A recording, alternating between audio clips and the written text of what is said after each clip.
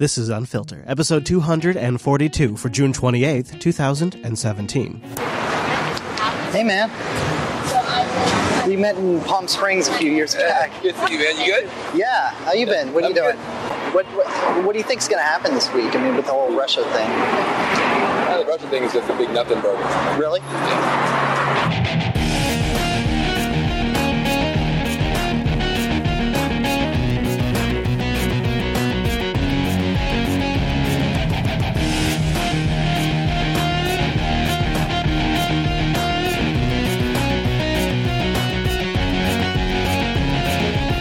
I'm hungry for a whole lot of nothing burger with a large side of bias, and I'll go with a diet Trump on this one. Yes. Extra salt too, dude. Extra salt, yes. Hey everybody, welcome to this edition of Unfiltered, Jupiter Broadcasting's weekly show about the news you shouldn't be watching. I'm Chase, running the board this week.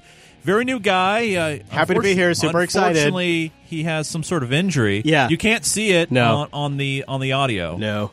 Can't But you really. have to trust me on this. Yeah, some sort of brace. What But I'm did you- here. What did my you first do? time here. What did you do? Yeah, first time here. Actually, the Well, wait a the minute. unfortunate kind of bummer truth is it's editing all the clips for this show.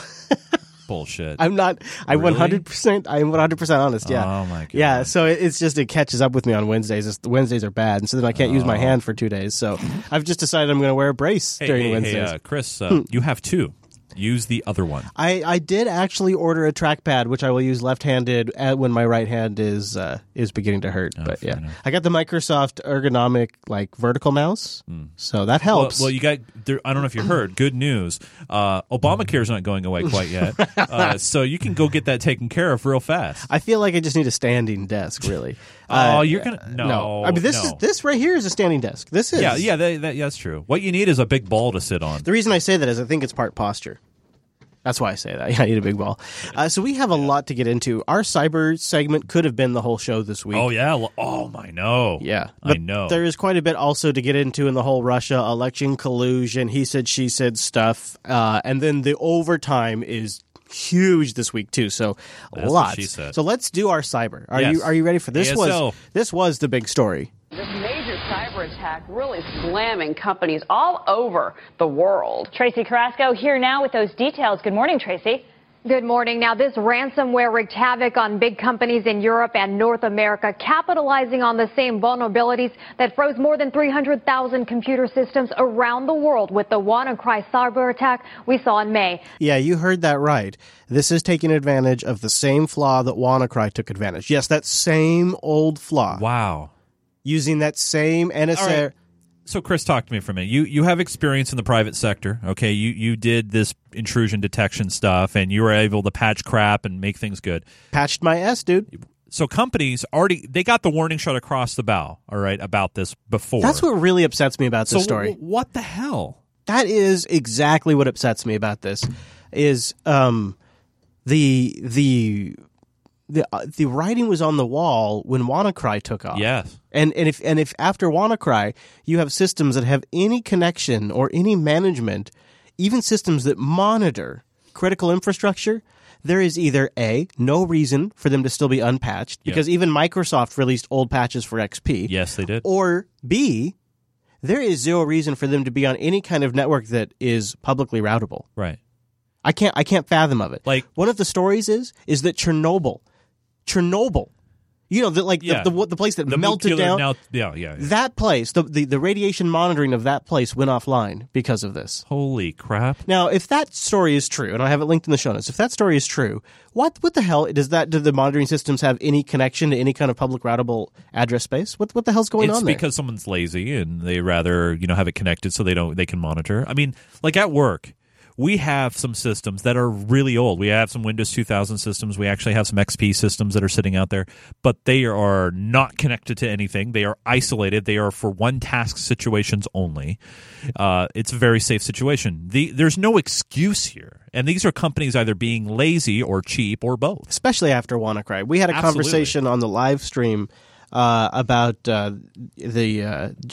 Germany essentially going to mandate backdoors into things like WhatsApp and whatnot. Shit. And you look at things like this with WannaCry and now Petya, where part of this is using NSA malware that was leaked via shadow brokers. Because the NSA cached zero-day vulnerabilities in Windows, they built up a cache of them. They held on to these zero-day vulnerabilities for their own exploits so they could have backdoor access, and they created malware to exploit that, and then they leaked it. It got leaked. And shadow brokers published it, and now that is being used by WannaCry and Petya to do this. And it is a case point and case closed example why government should not have backdoor access to applications like Telegram or SSL encryption or GPG encryption. Chris, I just got a text message here from my good friend Theresa May. Oh yeah, how's she doing? She's doing good. She says, this is exactly the reason why we need to have backdoor. Oh wait, but something about hashtag terrorism, right? Yeah, something like kids. We saw in May this cyber attack called Petya appeared to target the Ukraine, where government officials and businesses reported interference to the power grid, government offices, banks, and stores. In particular, computers at the Chernobyl nuclear plant were affected, resulting in radiation levels having to be monitored manually. What the hell? Russia's top oil producer Rosneft said it was also hacked, as well as Danish shipping giant AP Moller-Maersk and Britain's WPP, the largest advertising company in the world. Pharmaceutical giant Merck became the first major U.S. company impacted by the ransomware. This might as well be a shame list of people who aren't updating their systems. And notice this is on Fox Business, because that tells me I need to get my investments out of these companies. Yeah. Computers would receive a message like this, then essentially all of its data was held hostage. It's almost identical to the WannaCry message. It's just in a different UI. It's nice of them, by the way, to put the Bitcoin out there address. So if you want to just go ahead and give money anyway, you can just do that. So let's come back to that. Scrambling it until a payment was made. In this case, $300 in the digital currency Bitcoin was demanded. Why only $300? Well, they had to pick an arbitrary amount, and they picked $300. $300, and they're going after infrastructure, government. $300? Because I guess their mode of thinking is a company would pay $300 to make it go away. I guess if you have 20 systems infected. Right. Let's say you're... Because I think a company would pay $1,000 to make... See, that's what's... You're going after government and companies. You could charge $1 million. Right. And I guess, when you're the hacker, you try to find that balance. How much money you want to hold. Well, so here's where I'm going with this. Right. I mean, I guess this is... Are you... Do I smell... No, you're not. Well, I guess here's what I did. Okay. Is I looked at the address. Anybody can. You can go look it up on blockchain right now. Blockchain.info or whatever it is. 45 only out of all of these thousands of systems. Yeah. Hundreds of countries. Yeah. Only 45 people have paid the ransom. That's it? It's public. The address is right there. Yeah, so that's it. 45. 45 as of us going on the air right now. That's weird too, right? Kind of makes it seem like it's not that big of a deal in a way. Because $300 is a good deal to get your data back. Wait, 45. It's not like it's thousands of dollars. It's $300. To be fair, that the number doesn't correlate to the number of machines infected, of course. Of course, yeah. You may have some smart, like after the first exploit, the first WannaCry outbreak, they figured out that there's a way to get around it, like unplugging in, changing your local host DNS entry to point to a different place, and so maybe the same fix applies. I don't know, but I mean, it would seem to be that you would have to pay per computer to decrypt the information. And also, if I follow the timeline correctly, people have still been paying even after their email servers were shut down. So you never get the email with the key if you pay them at this point. And people, I think, have still been paying. I might have the timeline wrong, but I believe that is the case. I was going to say, another in the chat room saying, the amount is irrelevant. The malware was a cover for an attack on the Ukraine infrastructure.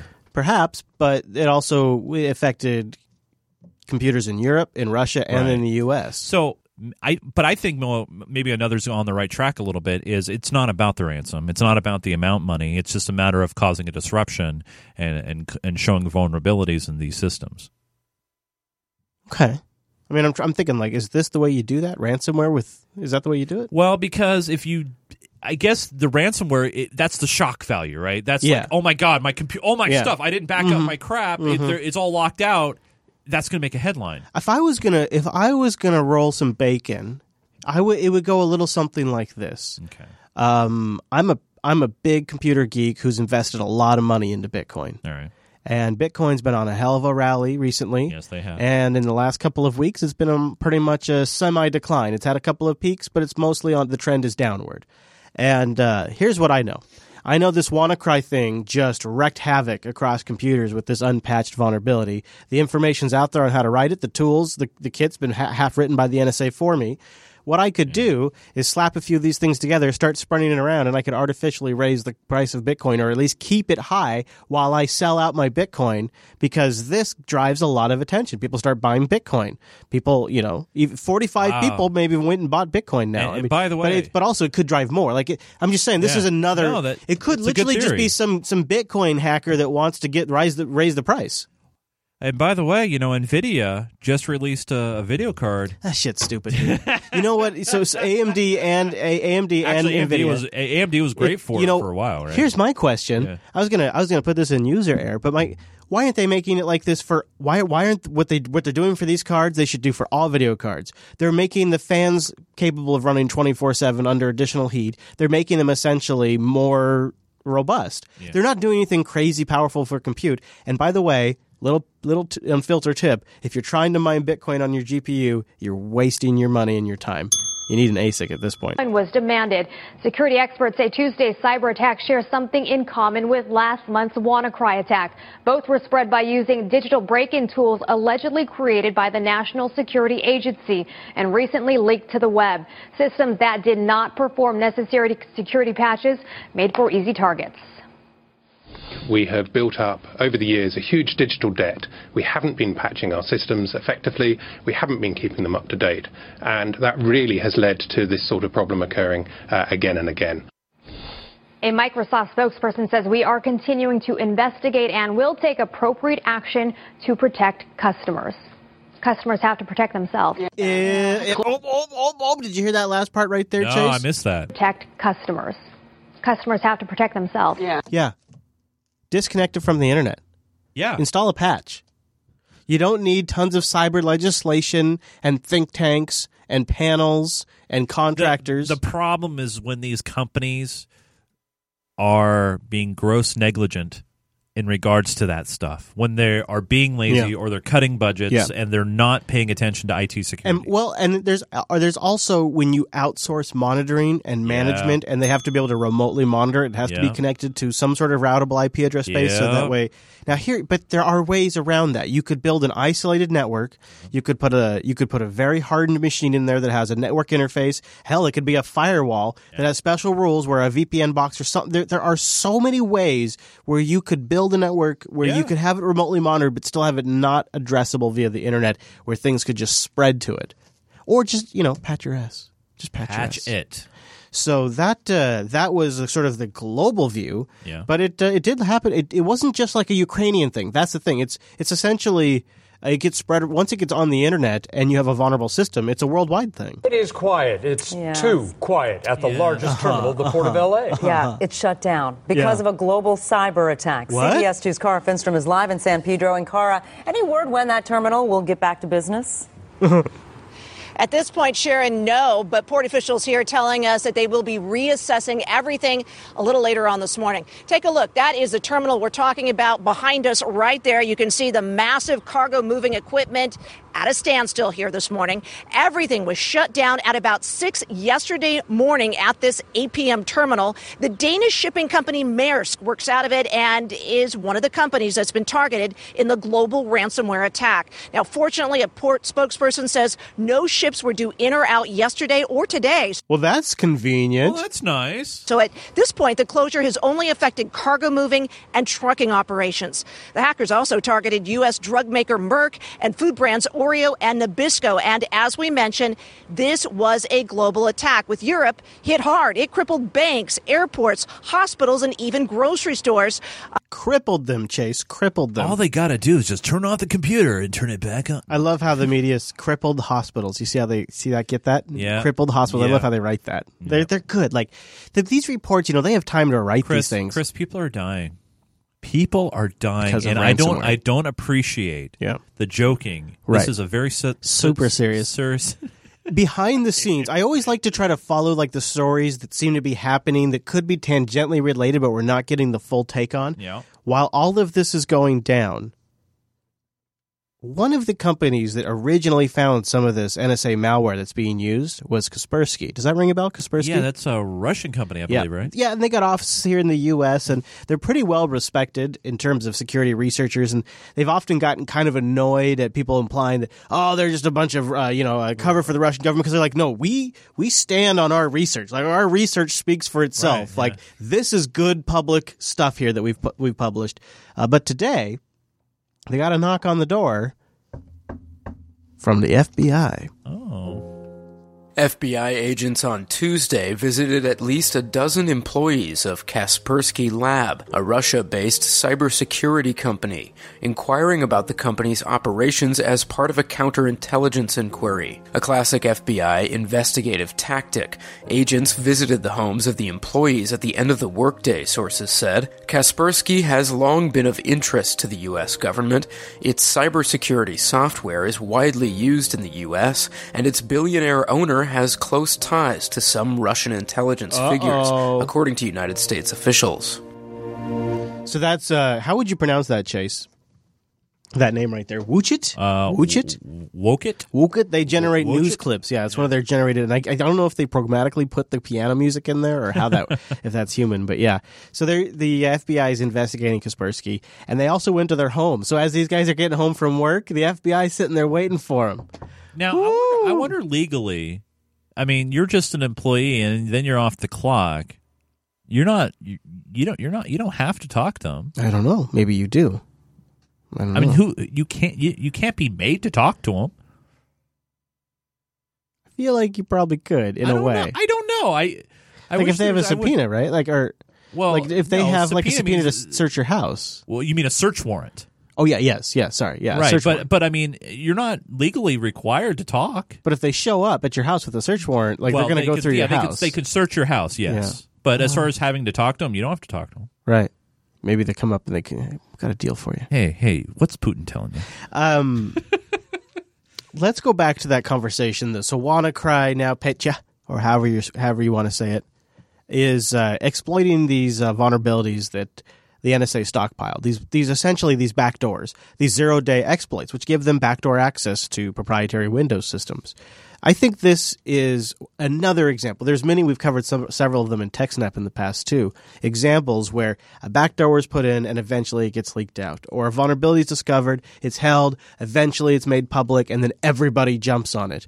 I find that to be probably the lens we should look at this next story in. Investigators looking into the St. Petersburg metro bombing in April say the attacker and his accomplices used a controversial encrypted messaging service. You mean like Telegram? To plan and carry out the atrocity. I got more details earlier from my correspondent Ilya Petrenko.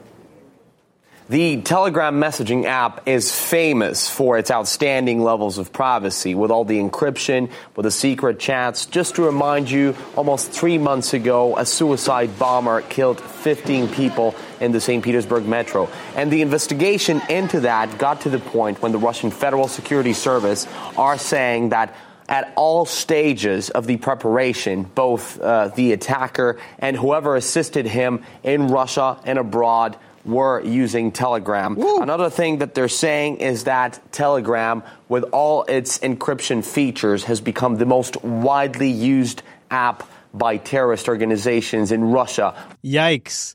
That sounds like it's going to be a lot of pressure. Oh, man, Theresa May is going to really want that back door. And I think the Russian government is setting up pressure, too. I think it's going to be coming from their own home turf as well. Oh, boy.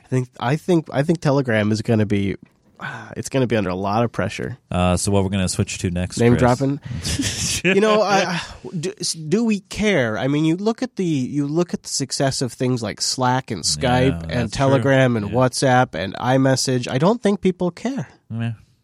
I mean, hey, I love you and I'm on my way home. I don't really care. I'll be there at 5.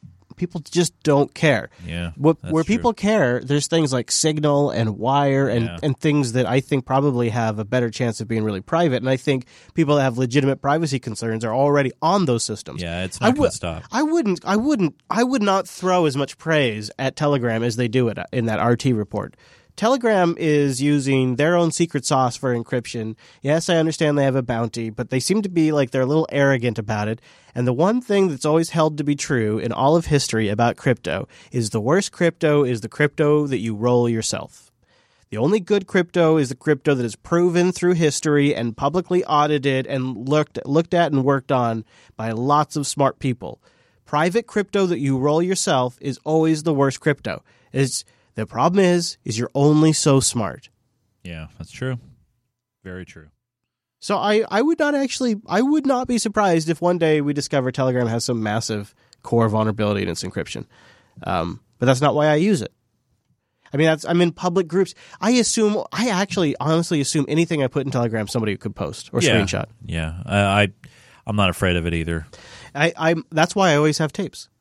I always have tapes going. I always keep tapes going. By the way, ABC News just moved out of Como. We have some space left over now. And they left literally 3 cases of cassette blank tapes. Ooh. You should send those to the White House. Because I hear they could use some tapes. See if Trump needs it. Tonight, more than a month after a mystery he made himself, President Trump's putting it to rest, revealing he has no tapes of talks with the FBI director he fired.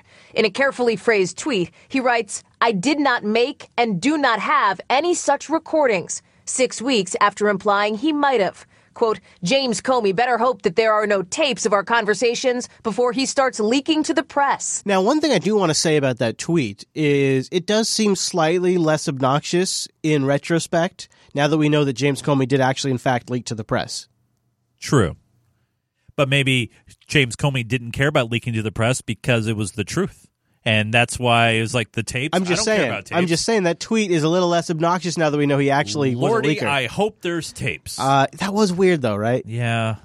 Leaking to the press. Why the game? I don't know there was a game. No games and no regrets. I love her. I'm in her fan club, dude. I'm seriously. If she's on Twitter, I'm going to follow her. Honestly, man, I think you're in the White House press secretary club. You like Spicer, you like Sarah. Yeah, I admit it's but okay. But look at it from my perspective. Like, you got to watch all these press conferences all the time, and they're so boring, dude. I know. And these people, like this Sarah Huckabee Sanders here and Spicy Sean, they just make it so much more interesting than the average press conference. Oh, totally. No regrets, his spokesperson says, about the original tweet, which set off a 41-day stretch unlike any other in a modern presidency. The tweet, May 12th, led James Comey to give his memos, he says, to a friend that following Monday to share publicly, hoping that would trigger a special counsel. I still maintain that I would believe those memos were written from day one for the purpose of leaking.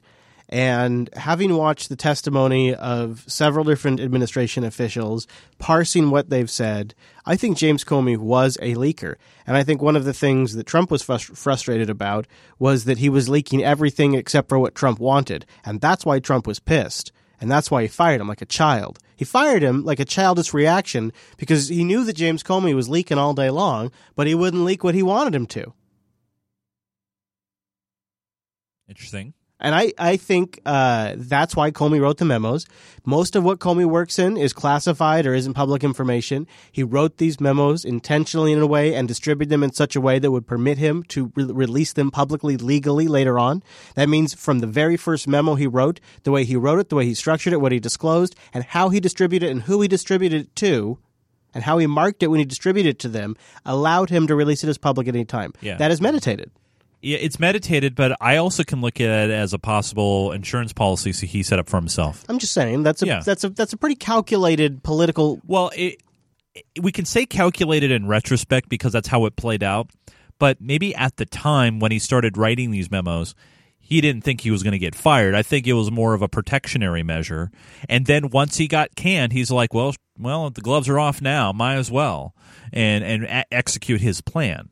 But I don't know if that was his mindset at the get-go. Maybe it was just a matter of a protectionary measure. That's what I think, anyway. Yeah, I could also see that because the way that Comey was distributing these memos so that way he could release them publicly later on, I could also see that information going up the chain a little bit to Jeff Sessions. Oh, yeah. Hey, Comey's got these memos on your conversations. Yeah, Jeff's a good guy, isn't he? So then Jeff goes to Trump, right? Yeah. And then that's where this "you better not start leaking to the press" comes from, because. But then why the hell did he bring up the term tapes? Why bring it up at all? The only thing I can think of is the man tweets with reactions to what he's seen on TV, and there's a lot of comparisons to Nixon and Watergate and tapes at the time. Yeah, but if he knows that and there's comparisons happening, don't say something that could potentially see, because now he like I said last week on the show, or maybe it was 2 weeks ago. You don't say it at all. You just don't say it. You don't say it because now you're in a lose-lose situation. And then what's with like the 40+ days on an answer? Oh, see, and then if it's no, then say no on day 2. Maybe because he's saying no because maybe there are tapes. I mean, a lie is a lie, right? So it's weird because 2 things about this are extremely weird. Actually 3 things. 1, that he said it. 2, how long it took them to give an official response. And then 3, that the official response, instead of being a statement from the White House or the press secretary, was tweets from Trump. Like, it was positioned as if there would be an official statement by Donald Trump on it. You're going to find out later next week. And then he tweets it out now, first off, he tweets it out on a Thursday, which if Trump knew better, he should have done it on a Friday, News Dump Fridays. But he didn't. To give his memos, he says, to a friend that following Monday to share publicly, hoping that... Hey, you see how he knew? He knew. Share it with the press on Monday. Don't do it on a Friday. Do it on a Monday. James Comey to give his memos, he says, to a friend that following Monday to share publicly, hoping that would trigger a special counsel. It did, May 17th. And now, according to a former intelligence official, an investigation into whether the president tried to obstruct justice in his conversations with Comey. Tapes could have helped prove it or not. Lordy, I hope there are tapes. The president and his team letting the question dangle for days. Are there tapes, sir? Oh, you're going to be very disappointed when you hear the answer. The president has Why didn't he just give him the answer right then? Nothing further to add on that. Why didn't they give him the answer then? Nothing further on that. When he's ready to make that announcement, we'll let you know. And the he said battle between the two, and which story has more legitimacy. Director Comey has memos to back up these conversations. He documented it in almost real time. Yeah, pretty convenient.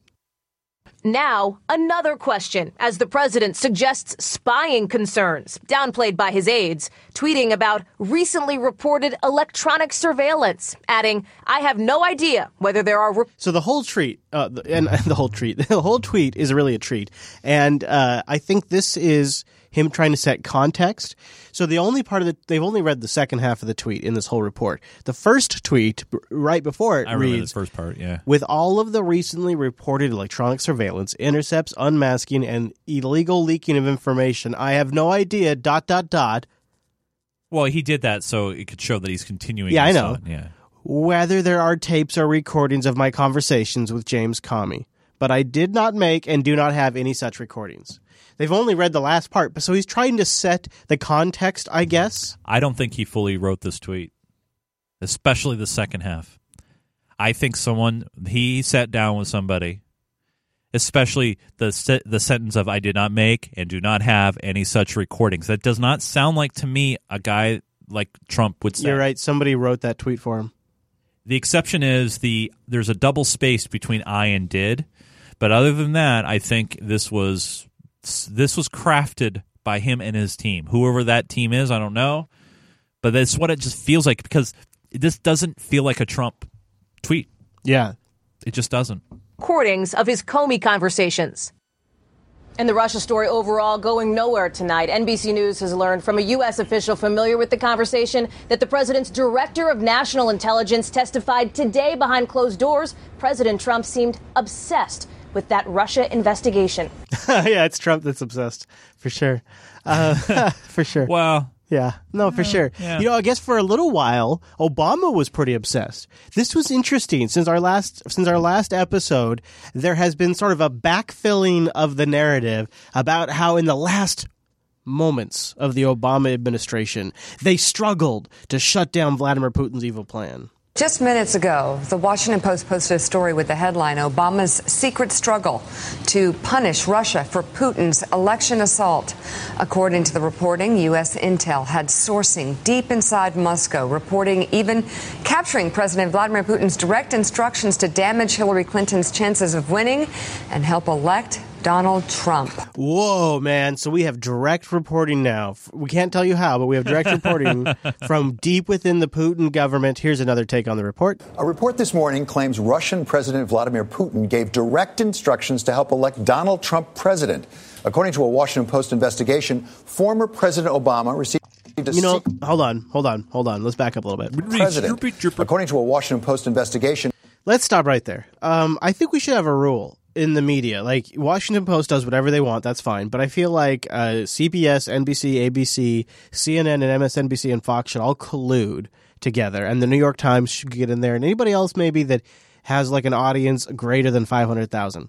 Okay. They all should get together and collude in a dark, smoky room, and they should say, all right, guys, here's a new policy. Whenever the Washington Post has a story, none of us run it unless we can independently verify it. Right. Don't trust on their sourcing. Get your own sourcing. Because the Washington Post, like, at this point, has such a bad track record. It's like somebody needs to create a website, just a website dedicated to the amount of retractions and corrections. I bet there's already one. And what's crazy is these very hearings that we just slogged through over the last few weeks of this show, with Comey, with Jed Johnson, with Sessions, all of these hearings, one thing that is repeated over and over again is the media reporting, especially from the New York Times, the Washington Post, and CNN, is very flawed. In fact, Comey says something like it's just completely off basis. I can't remember the wording he uses, but essentially it's completely off base. It's completely 100% wrong.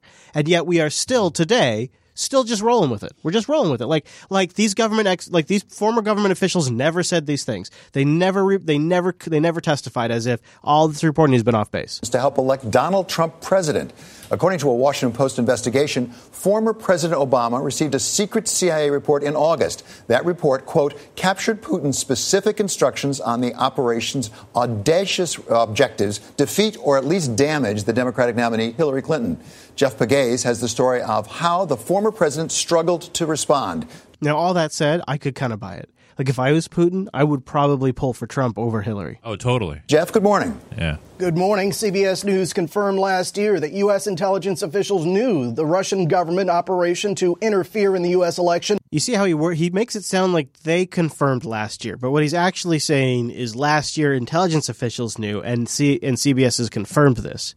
Right. It's a weird way he states it. Right. He's implying that they've known for a year. That CBS has confirmed it, but they didn't confirm it. They just found out about it. Exactly. And the intelligence officials have known for a year.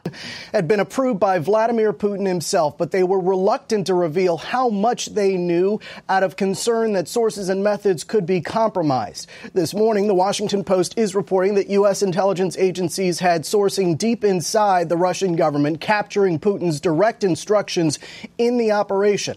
The Post also reports that before he left office, former President Obama set in motion a secret program that authorized the deployment of implants in Russian networks, digital bombs that... Jesus. That's an amazing thing to get revealed. You know probably why this was revealed, right? I mean, it was probably from Trump's tweet, and the accusation, that Obama didn't do anything. So is this why we're hearing about this now? So then somebody counter leaks? Well, not only did he do something, but he gave the order to implant digital bombs. Right, so there. In Russian networks, digital bombs that could be triggered in a retaliatory cyber strike. Stop for a second and imagine if it was revealed that digital bombs were discovered, implanted by the Canadian government or by China or by Russia. I mean, that is a huge revelation of a cyber aggression. Yeah. Obama set in motion a secret program that authorized the deployment of implants in Russian networks, digital bombs that could be... To be fair, Obama loved the drones, so anything electronic... I can't believe this. Like, they're a sovereign country. This seems like this is confirmation that a U.S. government official gave an order to violate their sovereignty. Former President Obama set in motion a secret program that authorized the deployment of implants in Russian networks, digital bombs that could be triggered in a retaliatory cyber strike in the event of Moscow aggression. and that it would be up to President Trump to decide to use the capability. CBS News confirmed that Obama officials felt that their effort to expel Russian diplomats in retaliation was undermined by the incoming administration. Determining whether that is true is part of the ongoing investigation. CBS News has confirmed that congressional investigators are looking into whether Trump campaign associates obtained information. So I'm inclined to believe that, just because of the fact that, remember when all the diplomats were expelled? Yeah.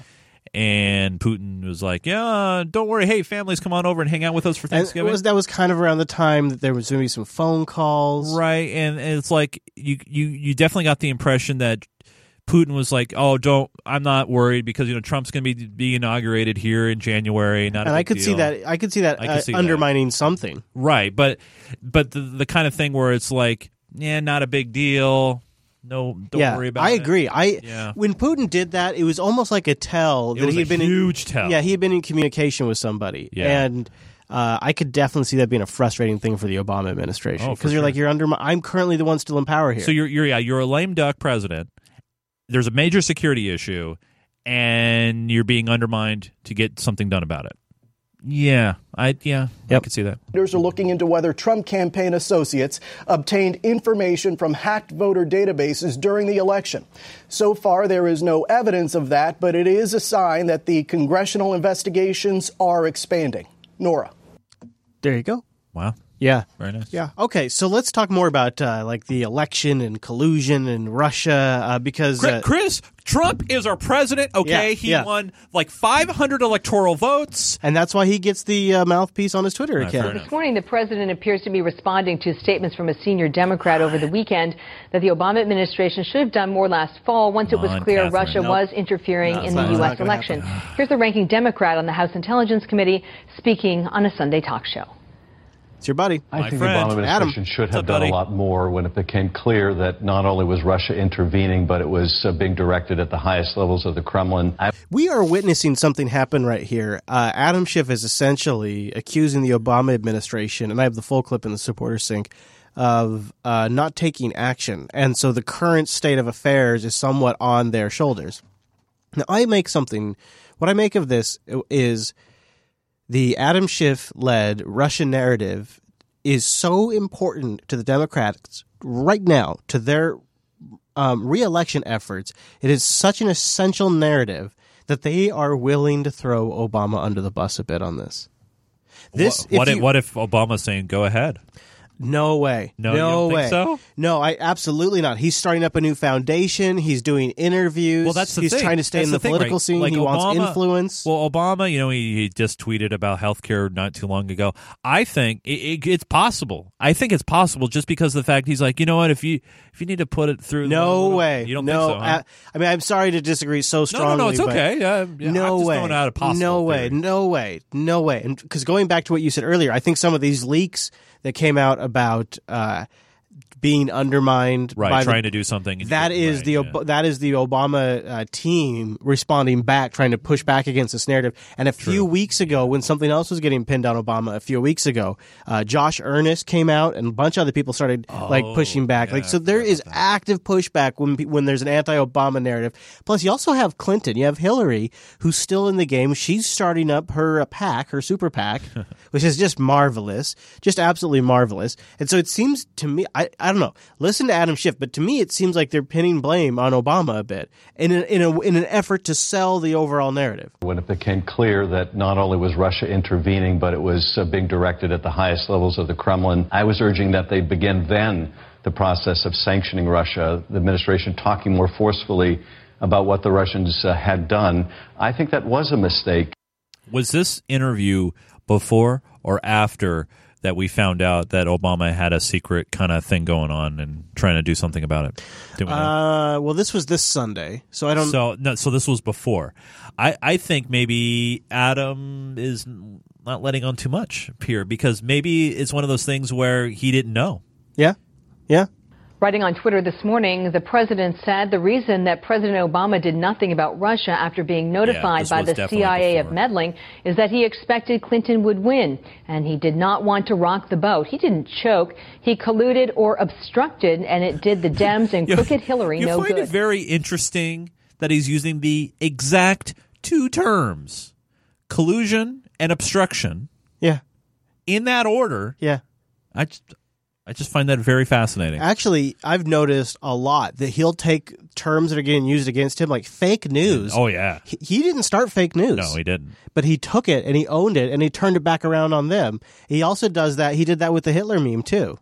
Meantime, a spokesman for the Republican chairman of the powerful Senate Judiciary Committee, Chuck Grassley, confirming to Fox News that the FBI has failed to provide information to the committee about the unverified anti-Trump dossier and the extent to which the FBI relied on that dossier during the Russia investigation. Yeah, so they won't give up the goods. So they asked, well, so this whole ball get rolling because of this stupid dossier that's now that even Comey said is salacious and fake. Those are his words. So since Comey says it's salacious and fake, we would just like to know how much was it a part of the investigation? Was it what you used to get warrants and start wiretapping associates? Was this the premise that this entire thing started from? And we would like that in writing, if you could. And the FBI is like, yes, sir, we will get that to you. We will get that to you. Okay, could we have that next week? Absolutely. Next week comes along, they didn't get it. The next week comes along. We'd still like to have it. Now we are 3 weeks in. They still don't got it. The company behind the dossier, Fusion GPS, has also failed to comply with the committee's request. The person who brought the dossier to the attention of Senator John McCain last year, former British Ambassador Sir Andrew Wood, recently told Fox News that he also believed the intelligence in that report had to be verified before it was used, Heather. They were able to get a comment, by the way, from McCain. He was saying that he's deeply concerned. Yeah, I bet he is. Was he out of breath too? Yeah, that's right. Yeah. Now, this is an interesting clip from the current CIA director, your good friend, my friend Pompeo. Buddy. And this has been something that I've been saying for a few weeks on the show, where I say there probably is a little tiny bit of fire to create all of this Russia hacked the election smoke.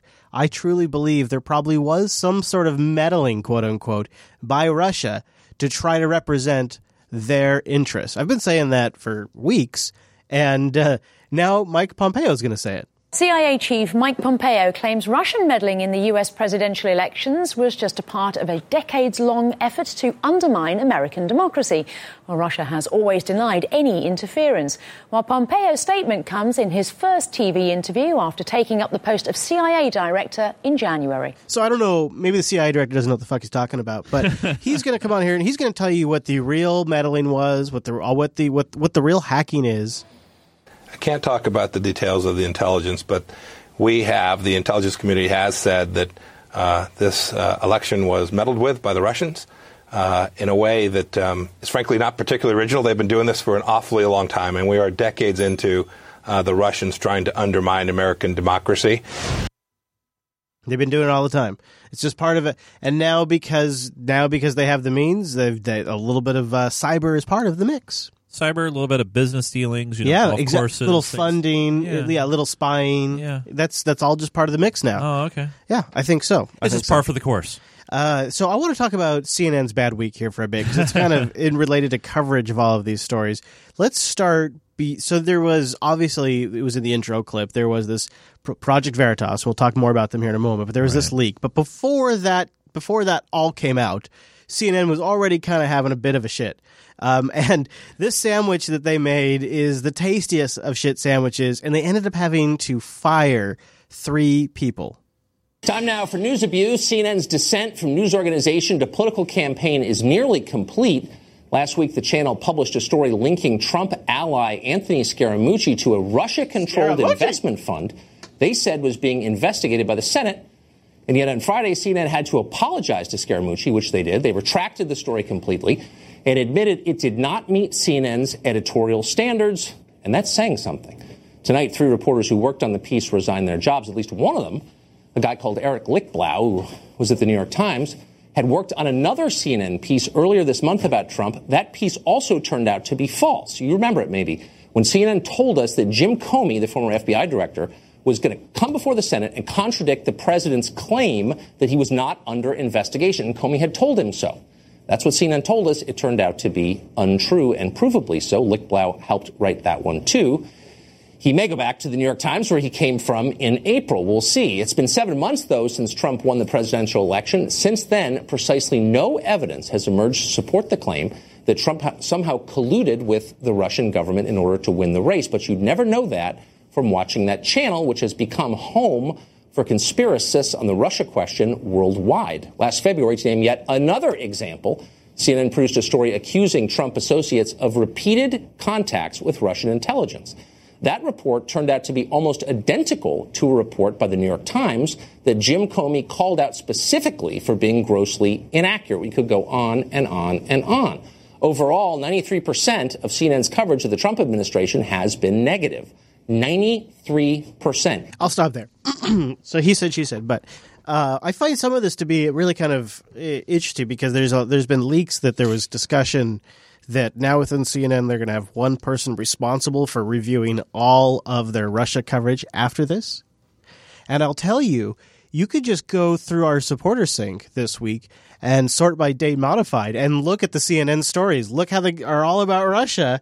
And then for the last couple of days, there's some Russia stuff in there. They're still talking about Russia, but they're also talking about a lot of other stuff now. Well, it always goes back to the old adage, if it bleeds, it leads kind of a thing, where unfortunately right now news organizations, it's all coming down to the dollar and people watching. And it's not just CNN that's guilty of this. I think they're all guilty of it, where they need to appease their base. And right now CNN is like becoming the magnet source for people who don't like Trump. Well, and that's what ratings. Yeah. It's a business, and that brings us to this Project Veritas leak. Project Veritas has a bit of a reputation. Probably the most polarizing thing they've done recently is they published the Planned Parenthood videos that were selectively edited to a degree. They also published some of the leaks that showed that Clinton campaign contributors were causing fights and busing in people to different areas during the election. They published all that stuff, and now they've published video of a CNN producer who he's not like some high level producer within CNN. He's like in their health area, but the way he speaks is he speaks as if this is a common held belief within the organization, and it's some interesting audio. Then why is CNN constantly like Russia this, Russia that? Because it's ratings. Because it's ratings? Our ratings are incredible right now. Let me ask one quick question. Mm-hmm. Does the guy know that he's being recorded? No. This is how they do it. These people come and they do this kind of stuff, and they consider it journalism, and then they sell it, or Project Veritas funds it to a degree. Yeah. Okay. I was just curious. Yeah. But honestly, you think the whole Russia shit is just like bullshit? Could be bullshit. I mean, it's mostly bullshit right now. Like, we don't have any big giant proof. We don't have any big giant proof. But here's the thing. That's not a news organization to have the proof per se. Yeah. I mean, right now... We don't... I mean... I'm just saying, on a legal investigation, I would hope that no news organization has, quote, the proof. Otherwise, it should be the story. Right. Yeah. Yeah. I just feel like they don't really have it, but they want to keep digging. Mm-hmm. And so I think the president is probably right to say, like, look, you are witch hunting me. Like, you have no smoking gun. You have no real proof. And the videos, there's like a lot of little bits and pieces in here. They also, they talk about how CNN decided to pull off the climate accords. And the CEO of CNN said in our internal meeting, he said, good job, everybody, covering the climate accords. But we're done with it. Let's get back to Russia. Because that's where the ratings is at. Yeah. Let's be the ratings. Right. Be the ratings. Now, that being said, there may not be any, laws broken, let's say, for example. I mean, we don't know what we don't know what we don't know yet.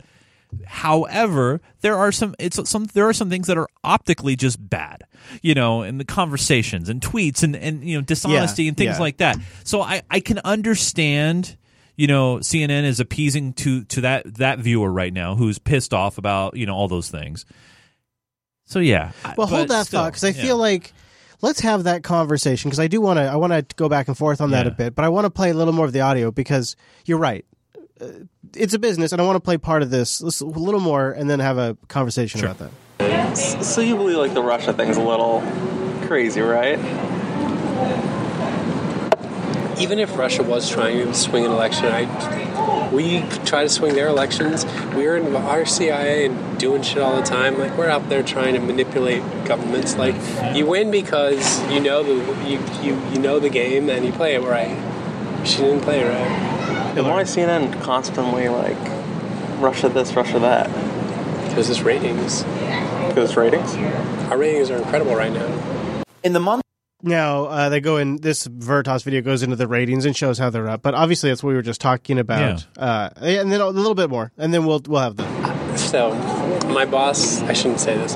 My boss, a couple days yesterday, we were having a discussion about this dental shoot. And he's like, I just want you to know what we're up against here. And he goes, just to give you some context, President Trump pulled out of the climate accords, and for a day and a half we covered the climate accords, and the CEO of CNN said in our internal meeting, he said, good job everybody covering the climate accords, but we're done with it, let's get back to Russia. Get back to Russia.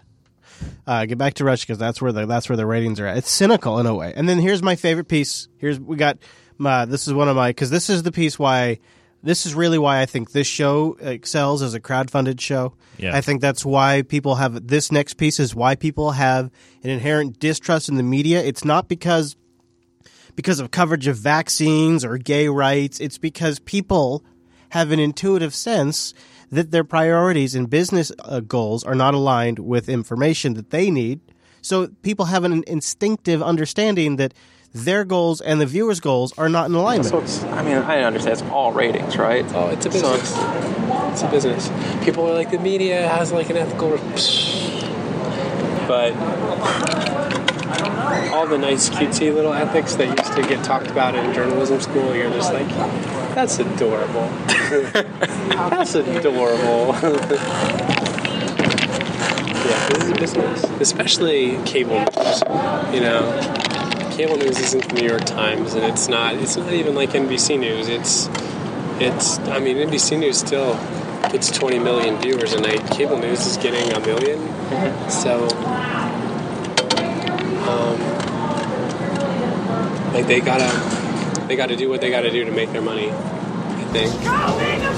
And so I love the news business, but I find it's so fascinating. I'm very cynical about it. At the same time, so are most of my colleagues. Yeah. So this is what we were saying. Now, here, okay. All right, very good. So that's this one guy's opinion. It seems also to be the opinion of frequent commentator Van Jones. Hey, man. We met in Palm Springs a few years back. Good to see you, man. You good? Yeah. How you been? What are you doing? What do you think's going to happen this week? With the whole Russia thing. Let me just say this real quick. Project Veritas, okay? It reminds me of a backup program. And by the way, this is just quick off the cuff. They're just as guilty of what CNN is doing. They are selectively editing. Well, not only selectively hidden editing, camera, but they're also hammering down on the Russia thing. Now, their Russia angle is different, right? Their Russia angle is, look what CNN is doing. They're covering Russia all the time. So what is PV trying to do? They're trying to point out the Russia thing that they're doing all the time. You see what I mean? They're still adding energy and spin to the whole Russia story. Right. They're just putting their spin on it. Yeah. They're just as guilty in it. Yeah, in a sense. In a sense. It's like they're still milking the same cow. Right, yeah, exactly. Yeah. Because if you notice, they have a URL at the bottom of their screen. They want you to throw money at them. Of course, yeah. Yeah, just like what CNN is trying to do. And I have to and tell you. the other company. I have to tell you, it's because everybody is working really hard, in a sense, to tell their version of the story. Right. And it's even us, to a degree. We're doing the same thing, but for us, really, the agenda here is to sort of play. We've been playing both these sides, and you see here on a much more meta level. You're right; these guys are in the trenches at the same thing, fighting the same battle, just different sides. We're sitting here analyzing it more on a meta level, right? So it's not quite comparative, but it is extremely fascinating because we're all trying to make sense of what the fuck is actually going on, right? And this is how it's done, I guess. Well, I guess. Well, the thing is, while this gives us insight about how the news is being covered and how stories are being spun, and the people behind the news, people behind it, like we heard Megyn Kelly last week, it still doesn't give me honest, factual information. It doesn't do it. Right. This is this is showing me that CNN, and I hope they do this for other outlets. Here. I know, but I just hope that they do the same. What do you think is going to happen this week? I mean, with the whole Russia thing. The Russia thing is just a big nothing burger. Really? Yeah. It's a big nothing burger. So that's it. Because then somebody walks up and recognizes them. The Russia thing is just a big nothing burger. It's a big nothing burger, which I find interesting. Before we move on, the Russia thing is just a big nothing burger. You know where that nothing burger is from? Do you remember the last time we've heard nothing burger? I don't remember. Oh, I do. I very clearly remember. It was Hillary Clinton on stage. Walt Mossberg and Kara Swisher were sitting there. That's right. And she says this whole email story was the biggest nothing burger of the decade. Yes, I remember. Holy He's crap. using the same language of Hillary Clinton, just like Comey had to use the same language of Hillary Clinton. Anyways, okay, so, yeah, you've raised a lot of good points. Let's talk about all of this here for a second. Let's start with CNN. So CNN is just a business. They got to make ratings. Everybody knows this. That's probably why they listen to this show. That's not the new part of the conversation. What I think we should just spend a minute talking about is, holy shit, how far are they willing to go? They are undermining a presidency. They are harassing a nation state with nukes. They are fraying the conversation, the political conversation, to such an extreme that tribalization is taking place. People are shooting down Congress members in D.C. Like it has gotten to a level that is absolutely toxic. So, at what point do we say too much? Like, yeah, everybody's got to make ratings, but holy shit, what is the cost? Well, I think the producer kind of nailed it on the head, right? They get about 1 million viewers. NBC News gets 20 million. Yeah, they're all kind of milking that cow. Right, they're all milking the cow. But at the end of the day, CNN has to go it's not just CNN, MSNBC, Fox News, they all have to go with that extreme sensationalism angle, right, to get the people watching.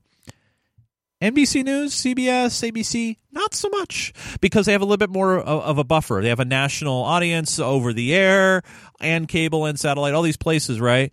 They have a little bit more flexibility, and so they have more of a, I would hope to say, quote-unquote, duty to be, more factually honest and balanced, right? Yeah, I mean, they definitely, like CNN... they don't have to be. They've already found their base. They'll spend 12 hours on the Russia story, whereas maybe NBC will spend 20 minutes. Right. Yeah. Because those big organizations, historical news organizations, they honestly, and I've seen it, and this is just my point of view, but I've seen it, at least on the local level, where it's not about the numbers.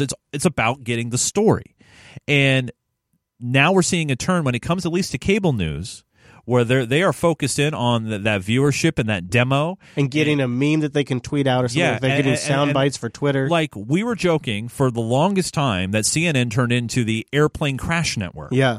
Because that's where they kind of honed in on to get those eyeballs. Now they're kind of like the conspiracy news network. They really are. Yeah. But they're not the only ones guilty in it. I mean, they all. MSNBC is pretty bad. Too. Yeah. I mean, and Fox is bad for different reasons, and it's funny because there was a point in time when this show started where Fox, if you would have said who was the most damaging network to the political discourse, I would have easily said Fox News. Yeah, it would have been hands down. Now I'm not so sure because first of all, I don't feel like Fox has a super loud voice in the political discourse in some respects, and then CNN and MSNBC are. Part of me feels off the rails. Part of me feels like that's why Al Jazeera America failed, because they honestly tried. I watched some of their stuff that they tried to deliver the news in just a factual, non-sensational way. And unfortunately, because of our American appetites, and I think it is an American appetite to a lot of degree, we are not watching. That also, since that Zuckerberg, not Mark, but the other one, the former NBC executive. Jeff Zucker? Yeah, Zucker. Yeah. Is it just Zucker? I think it's just Zucker. Yeah, okay. Not Zuckerberg. That's Facebook. It's like there was an immediate tone difference since he took over, and this is just a continuation of his sort of philosophy, I think, of how to make news. Right. And this is where you can't push it to the metal without having to kind of, back off and really assess, because at some point your viewers on either side are going to get blown out to the point where it's like, what are we doing? I feel like they truly have damaged their credibility There's a story I'm going to share in the overtime, but just recently I was at a public setting, and everyone in the public setting was they're all friends. They all knew each other. Yeah. And they were all of them were just ridiculing the news. None of them were buying anything they were reporting on. Didn't matter what the topic was. The news has lost. And I guess this is a deeper dive maybe for another day, but what makes people get to that point? I think it's this stuff. Yeah, exactly. And here's the thing, right? It's a core understanding of their business. Their business interests are making revenue. They have shareholders. You just kind of understand, like, their goals don't align with your goals. Let me ask you a question. I was thinking about this last night to myself. If you had the opportunity to ask one question to all of the major news organizations and networks, and you would get an honest answer, 100% honest answer, they wouldn't be allowed to lie, and you would believe them, what would that question be? And the question that I got in my head is, how do you tell the truth? And my question would be, what are you going to do about YouTube? That's your one question? Yeah, because I think that's the bigger question. I think that's in part why they're shitting themselves so badly. Because they're going for the 3-minute YouTube clip? It's not just YouTube, but it's the whole internet. It's Twitter. It's all of it. Like, all of it has, in the last 18 months, the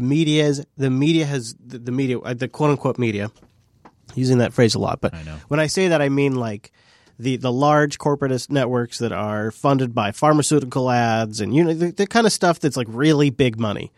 They are to get those big advertisers, they have to be ratings driven. That's how you get those big names and those big brands. It's just a function of the business. And in order to get those ratings, you need access to information. To get access to information, you have to trade political favors. Yeah, the only kind of political currency you have is information is access to the airwaves. So they do political favors for people in power that have access to information, so that way they can get the viewership. So that way they can get the ratings, so that way they can then get the big sponsors. Yeah. And eventually what happens is it devolves into trusting a lot of shitty anonymous sources because you so desperately want to continue to feed that ratings monster that you rely on former officials and people that maybe are not familiar with the matter, and you start running with quote-unquote anonymous sources. Well, and maybe at some point this anonymous source thing needs to stop. And I don't know how you would do it, to be honest. It's a weird thing to say because as somebody who's on a show called Unfiltered, like I celebrated the Snowden leaks. Right, we all did. But then at the same time, because we celebrated them because there was actual physical proof. They weren't being used as political weapons. Right, it was just, here's the truth, here it is. Yeah. That's all it is. And then here it is, you decide. Yeah. Instead of having somebody try to spin it in a certain way, either left or right or whatever. There's also an interesting undermining effect that happens if you're going into, say, a private hearing or a private meeting. Say you're a government official and you want to tell somebody something. You've identified corruption. You want to try to move for change. You want to tell your version of a story to somebody. And so you go into a closed private session. Imagine how all of this changes if you almost know with certainty that what you say in that private session is going to get leaked. That changes the game. You no longer go to these private sessions to actually accomplish any good. You go there to accomplish a political means because you know it's going to be a blowhorn for your message. Ironically, the private session becomes a blowhorn. And this is happening, and it's undermining the value of these private sessions. At your time, I know you met with Director Coates today because you said it was important to find out what was said in that conversation with the president and what he heard, what he interpreted it as, whether it was a suggestion or a warning or something else, what the tone was, what the context was. What did you find out? What I found out, Aaron, is that about 8 hours ago, Adam Schiff and I looked Dan Coates in the eyes and we assured him that there would be no selective leaking of his testimony to us. And I'll be damned if 8 hours later, there aren't 3 different leaks with what he told us. So if anyone is questioning why congressional investigations aren't taken seriously and are viewed as political exercises, you need to look no further than the fact that we looked one of our intelligence officials in the eyes and promised him there would be no selective leaking. And here I am being asked about it, not even 8 hours later. So what's the answer? What do you do? I don't know, man. I mean, it seems like the whole system's Do you just hold them on live? See, here's the thing that I honestly liked about the Sessions testimony and the Comey thing when it was on live wall-to-wall network television. There was no opportunity for leak, right? It was there. It was in front of us. It was happening. Yeah.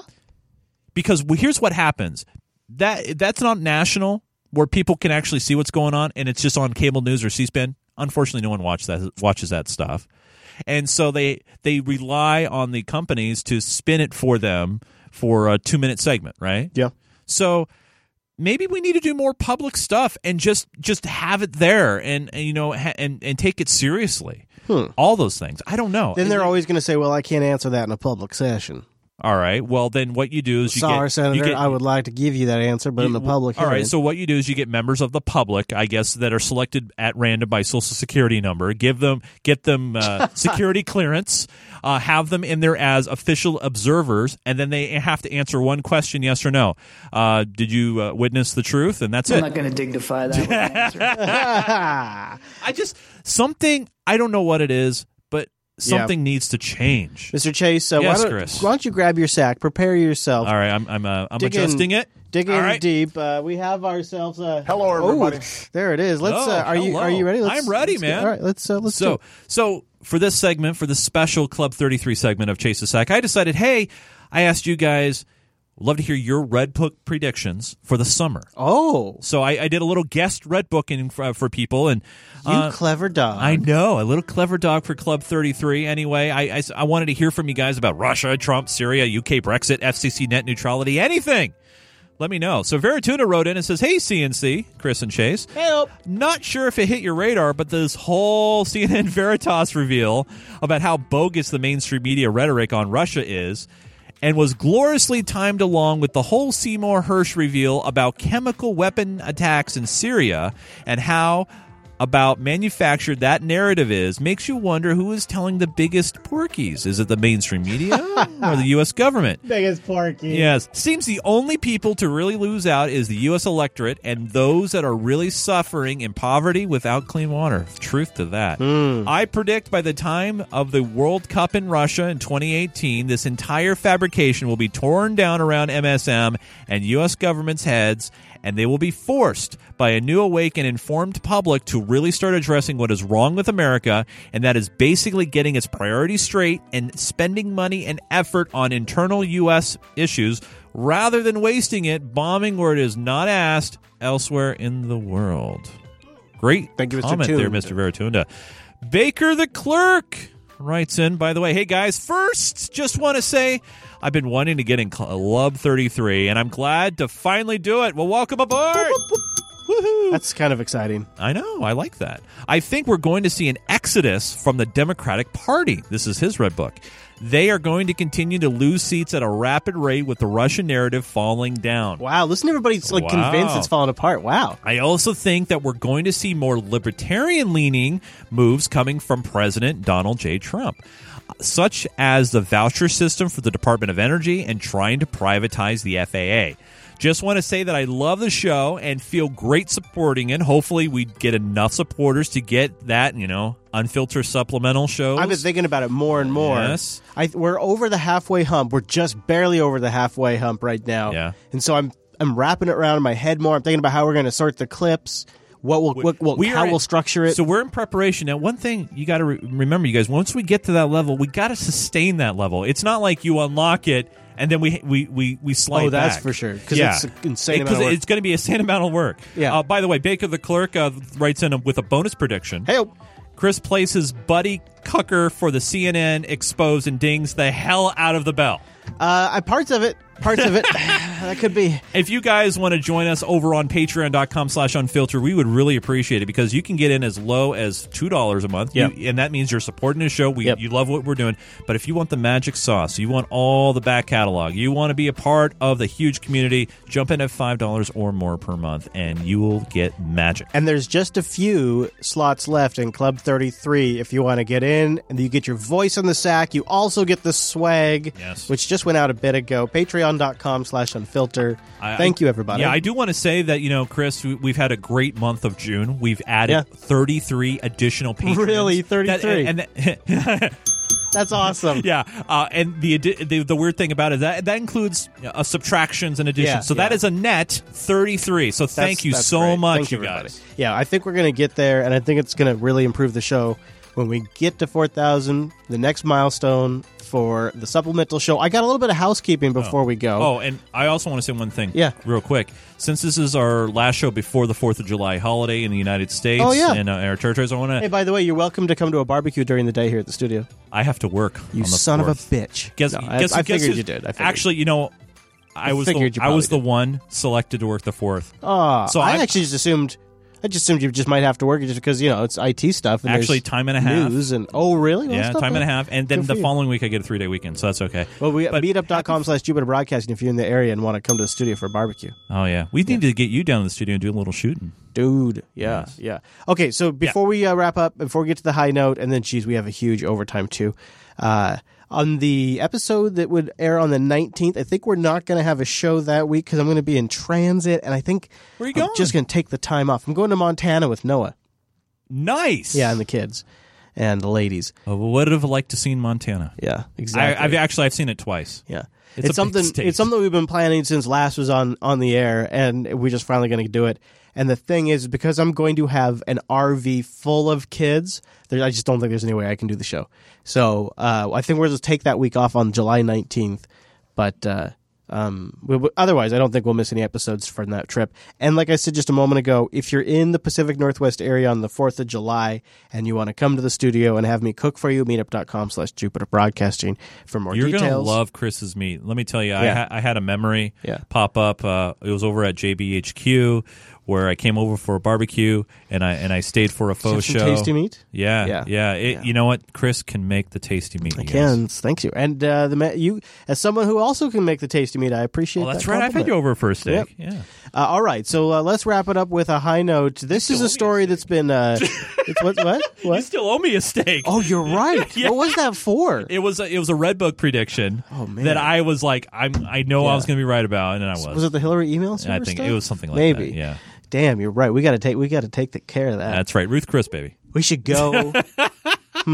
Yeah. I'm just saying we should wrap this up right now and go. I can't. But all right. Let's finish it up. All right. So this story is floating around a lot this week. There is a new study out. I have lots of links in the show notes that link the rise of recreational pot with a corresponding rise in accidents. Oh, I heard this and it pissed me off. So let's break this down a little bit here. Let's look closely. Let's go through this, and your good friends, my buddies over at CBS This Morning, are going to help us. Actually, all right. Hey, there's Minneapolis, everybody. New research out this morning claims to show a link between an increased risk of car crashes and legal marijuana use. The Highway Loss Data Institute looked at auto collision claims in Washington, Oregon, and Colorado. Okay. Now, those are the states where recreational use is legal. Now, HLDI, the Highway Loss Data Institute, it's an insurance institute. And the other thing I want to know, and I really hope they dig into the data, because right now that doesn't mean anything to me. It's like saying, well, Washington has more cars, and therefore the accidents has gone up. That doesn't... Actually, we're going to get... Okay. So here's part of the problem. So I read the study, and it's linked in the show notes. Right. Here's what they did, and it's fundamentally, just to sort of... I guess we can just debunk it before they even get into it, but they compared traffic incidents in the Seattle metro area with traffic incidents in their control groups. And their control groups are states around Washington, and that's like Idaho. Idaho? So they're comparing Idaho to the Seattle area. And BC, maybe? It's all in the study. It's all, all right. But my point is they're comparing areas that are much, much, much more densely populated with areas that are much more sparsely populated, I guess you could say. Yeah, okay. So that's my first issue with the report. All right. And the other issue is they don't and this is my second major issue with the report, is they don't distinguish in the report cannabis only incidents. It's if there was anything, if they had alcohol, if cannabis, if THC was amongst anything else in the mix, it's included in this report. which we hate because that can be in your system up to a month. You could be 3 beers in, but if you smoked a joint 3 days ago, that's going to show up in this report. Yeah, okay. But the thing is, I know at least with Washington State Department of the State Patrol, their testing system, they don't use the method where it stays in your system for up to 30 days. See, you are... I thought they used that... No, you're right. So the State Patrol, that is where the CBS report is going to impress. They actually go to the local PO, and they have a bit of a different take on this whole thing. Data Institute looked at auto collision claims in Washington, Oregon, and Colorado. Now, those are the states where recreational use is legal. It says claims are up about 3%. Since marijuana sales began, Barry. Even with all of this, it's 3%. So let's keep that in mind. This whole is three. Now, to be fair, 3% could be what, 20 people? I mean, just saying. It's I think it's funny. Like, it's not 33. It's not 47%. It's 3. Since marijuana sales began, Barry Peterson shows us the safety concerns and the skepticism about this study. He's at a pot dispensary in Denver. All right, Barry. Good morning. Oh my God. Good morning. 2 years ago, Colorado legalized marijuana for recreational use, and this study now seems to show a link between marijuana use and an increase in traffic accidents. For those who supported legalizing marijuana, I have to tell you, this study is not going to be very good news. I agree, even if this study is completely wrong or if it's even half accurate. Yeah. Just having the headlines out there with the amount of coverage it has is going to have momentum. Colorado led the nation with the first sales of legal recreational marijuana in 2014. But the drug's impact on roadway crashes has not been well documented. Today, the Highway Loss Data Institute reported an increase in insurance claims filed for collisions in Colorado, Washington, and Oregon, 3 states where recreational marijuana is legal. Matt Moore oversaw the study. Colorado, just relative to the states around it, we're seeing an increase of almost 14%. It's the same situation in Colorado, too. But those numbers do not match what the Colorado State Patrol has tracked. Now, this really surprised me. Because this is where I thought, oh boy, they're going to double down. It's going to make it higher. You thought right here, oh God, it's going to be higher. Sergeant Rob Madden says the agency has actually seen a decrease in the number of driving impaired accidents since pot sales became legal. Now, here's what's tremendous about this. Okay. In a reality where the police are saying we're actually seeing a decrease, where it's actually improved the safety and improved people's lives. Yeah. But because this agency that writes reports writes them for the insurance companies, their motivation is to tell the insurance companies it's time to jack up the rates. Make more money. And so the insurance companies are going to buy this report. So wait, are you saying, Chris, that money is influencing this report? So this is not based on scientific data? This company makes money by selling this report to the insurance companies, and the insurance companies need a damn good reason to buy the report. So you're saying that they're biased, Chris? Possibly, yeah. Okay. And so they're coming out. But what's amazing about it is when the actual safety is improving, reports are coming out saying it's going down, and insurance rates are going to go up. And it probably in our area because of this. Yeah. Since pot sales became legal. 2 years of data is not enough to allow us to draw conclusions, to come up with an explanation of what is safe, what is not safe. Holy crap. Isn't that State Patrol officer like just right on the money? He is totally right. Because you cannot... It's like this is his daily job and he lives it or something. And you can't determine a pattern based on 2 years of data. It's not enough data. Brian Vicente represents pot shops and played a major role in Colorado's legalization. Typically, you can drink 1 beer and drive, but if you have 3, you're over the limit. The states are taking a hard look to try to figure out what is that 3-beer limit for marijuana. There have been tragedies from mixing marijuana and driving. Last year, high school student Chad Britton was killed by a teen driver high on pot. And while pot may be legal, impaired driving is not, even though it's that much harder to detect. Now, this is going to be interesting to watch because in Nevada, unless something comes up, July 1st is the big day. Well, some people are excited about this while others are not. Recreational marijuana is scheduled to go on sale this Saturday, and today the state's tax commission, they will vote to approve emergency legislation signed by the governor. Now, it creates labeling guidelines here for recreational marijuana users, meaning that packages will have warnings about the effects of pot. And that's always so funny. Like that'll help. Or like cigarettes, it will kill you. Dispensaries can't sell products that appeal to children. The state also plans to issue licenses this week so dispensaries can sell this weekend. Just no reason, but I was just kind of Googling, and it looks like there's going to be 25 licensed in the Vegas area. Yeah, and I was actually reading, too, that there will be at least one on the Strip. Wow, that is going to be huge for Vegas. Oh, I sent a note to my wife. I was just like, Vegas is going to change dramatically. You know what the first. You know what the irony is casinos are going to get involved. Watch. Sheldon, or what's the guy's name? Allison. What's the huge casino guy? Well, there you got Wynn. You got it's Sheldon something. Oh, I'm sorry. Anyways, he's put millions and millions and millions of dollars in trying to block cannabis legalization. Too late. And he's a huge owner down in Vegas. But here's what's going to happen, Chris.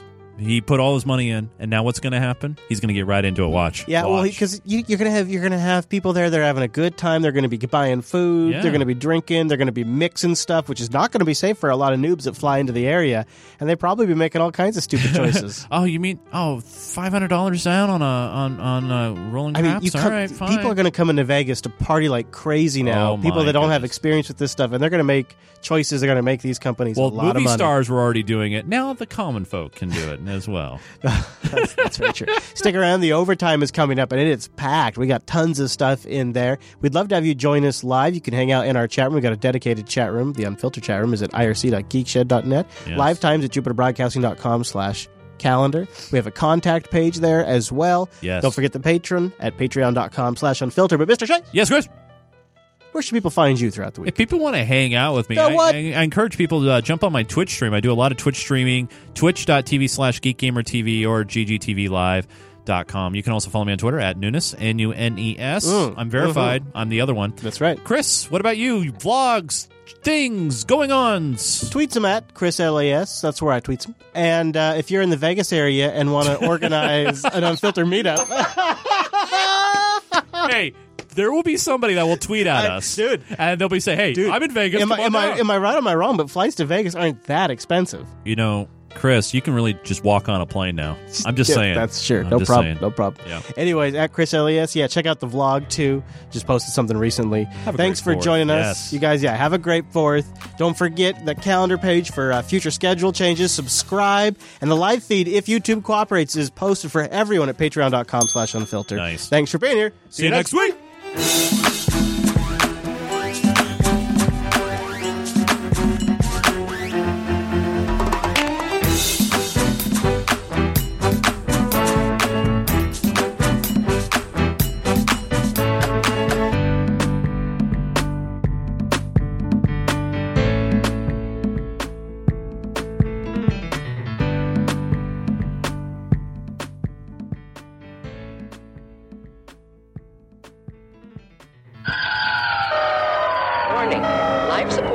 On all decks.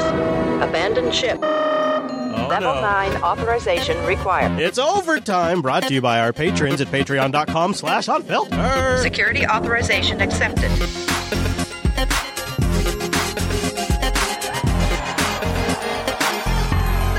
Thank you to our new patrons this week, Julie Thunderbeaver, I'm the Dude Man, Daniel, Philip GQ, Larry, and Justin L. You are our new subscribers to patreon.com/unfilter, and this segment is dedicated to you. Patreon.com/unfilter. Thank you to our patrons over there. Let's bring up the music, Mr. Jenkins. Give us little tunes for the background here. Here we go. So the overtime kicks off, as always, with our own Nancy segment. Now, usually, your good friend, your buddy Chris here, is sitting here telling you about the rot in the corporate Democratic Party. The corporatist Democratic rot. The establishment, like your Nancy Pelosi's. Normally, that's the case I make for you. But this week, Nancy's had a bad week. It starts in her press conferences, as always, where she repeats herself, she garbles, she sort of asks strange questions, talks about singing her own praises. It's odd. It is... I always quote Martin Luther King in so many ways. But in this score, he said, said, the ballot. Legislation. Your life. clobbers the states, making them unable to meet the needs of their people. Every attack provokes a massive reaction. Trumpcare inflicts great suffering on veterans, on seniors, on working families, on rural communities. On what? And on, as I said, working families. So Yeah. you want me to sing my praises? Is that what you're saying? No. Why should I? Well, I'm a master legislator. That's right. I am a Everybody giggles at that. strategic, politically astute leader. She has blackmail on people. I am my leadership is Oh. recognized by many around the country, and that is why I'm able to So she's a brand. attract the support that I do. She's able to leverage good, large donors. Wouldn't it be better if all the press were focusing on the Senate heartless, mean-spirited bill? Many times I had not really wanted to run again when they called upon me to do so. This time I did. The election of Donald Trump. And that this takes the knowledge and experience that I have, says she, immodestly. What was that at the end there? Hold on. Did she slip into the third person? Takes the knowledge and experience that I have, says she, immodestly. I love it. I love it. But, not everybody's loving it. And many Democrats have called for Nancy Pelosi to step down after those recent losses. They're looking for blood. House Minority Leader Nancy Pelosi became a member of Congress through a special election 30 years ago. Isn't that interesting? Let's reflect on that for a moment. So she got in 30 years ago via a special election. Now, that's kind of interesting because all of this hoopla is about the failure to win in special elections. Just an interesting little coincidence. She has led House Democrats for the last 14 years, including a stint as the first female speaker. But the Democratic Party's losing streak in recent special elections prompted some House colleagues to question her leadership. Nancy Pelosi was a great speaker. She is a great leader, but her time has come and gone. I think it's time for change, and these election results frankly show that. If we're going to regain the majority in 2018, These are all Democrats, obviously. we have to have new leadership. You think Nancy Pelosi is more toxic than Donald Trump? You know what? The honest answer is, in some areas of the country, yes, she is. I've been saying that. It's a bad brand. The thing is that, for a lot of people that voted Trump in, he's the mover and shaker. All this shade they're throwing at him is just all fits with that narrative. But Nancy Pelosi is genuinely a bad brand. And it's why guys like Sanders have gotten so much momentum. Now, that's a lot of Democrats coming out, I should mention. That is, they could be saying this stuff behind the scenes to each other for years, but to come out on these very political, very, very public, in these very politically charged times that is a very intentional act. That's the honest answer. Congresswoman Nancy Pelosi, good morning. How awkward that she was sitting there watching all of that, isn't it? Isn't that awkward? CBS totally just dropped all of that right there.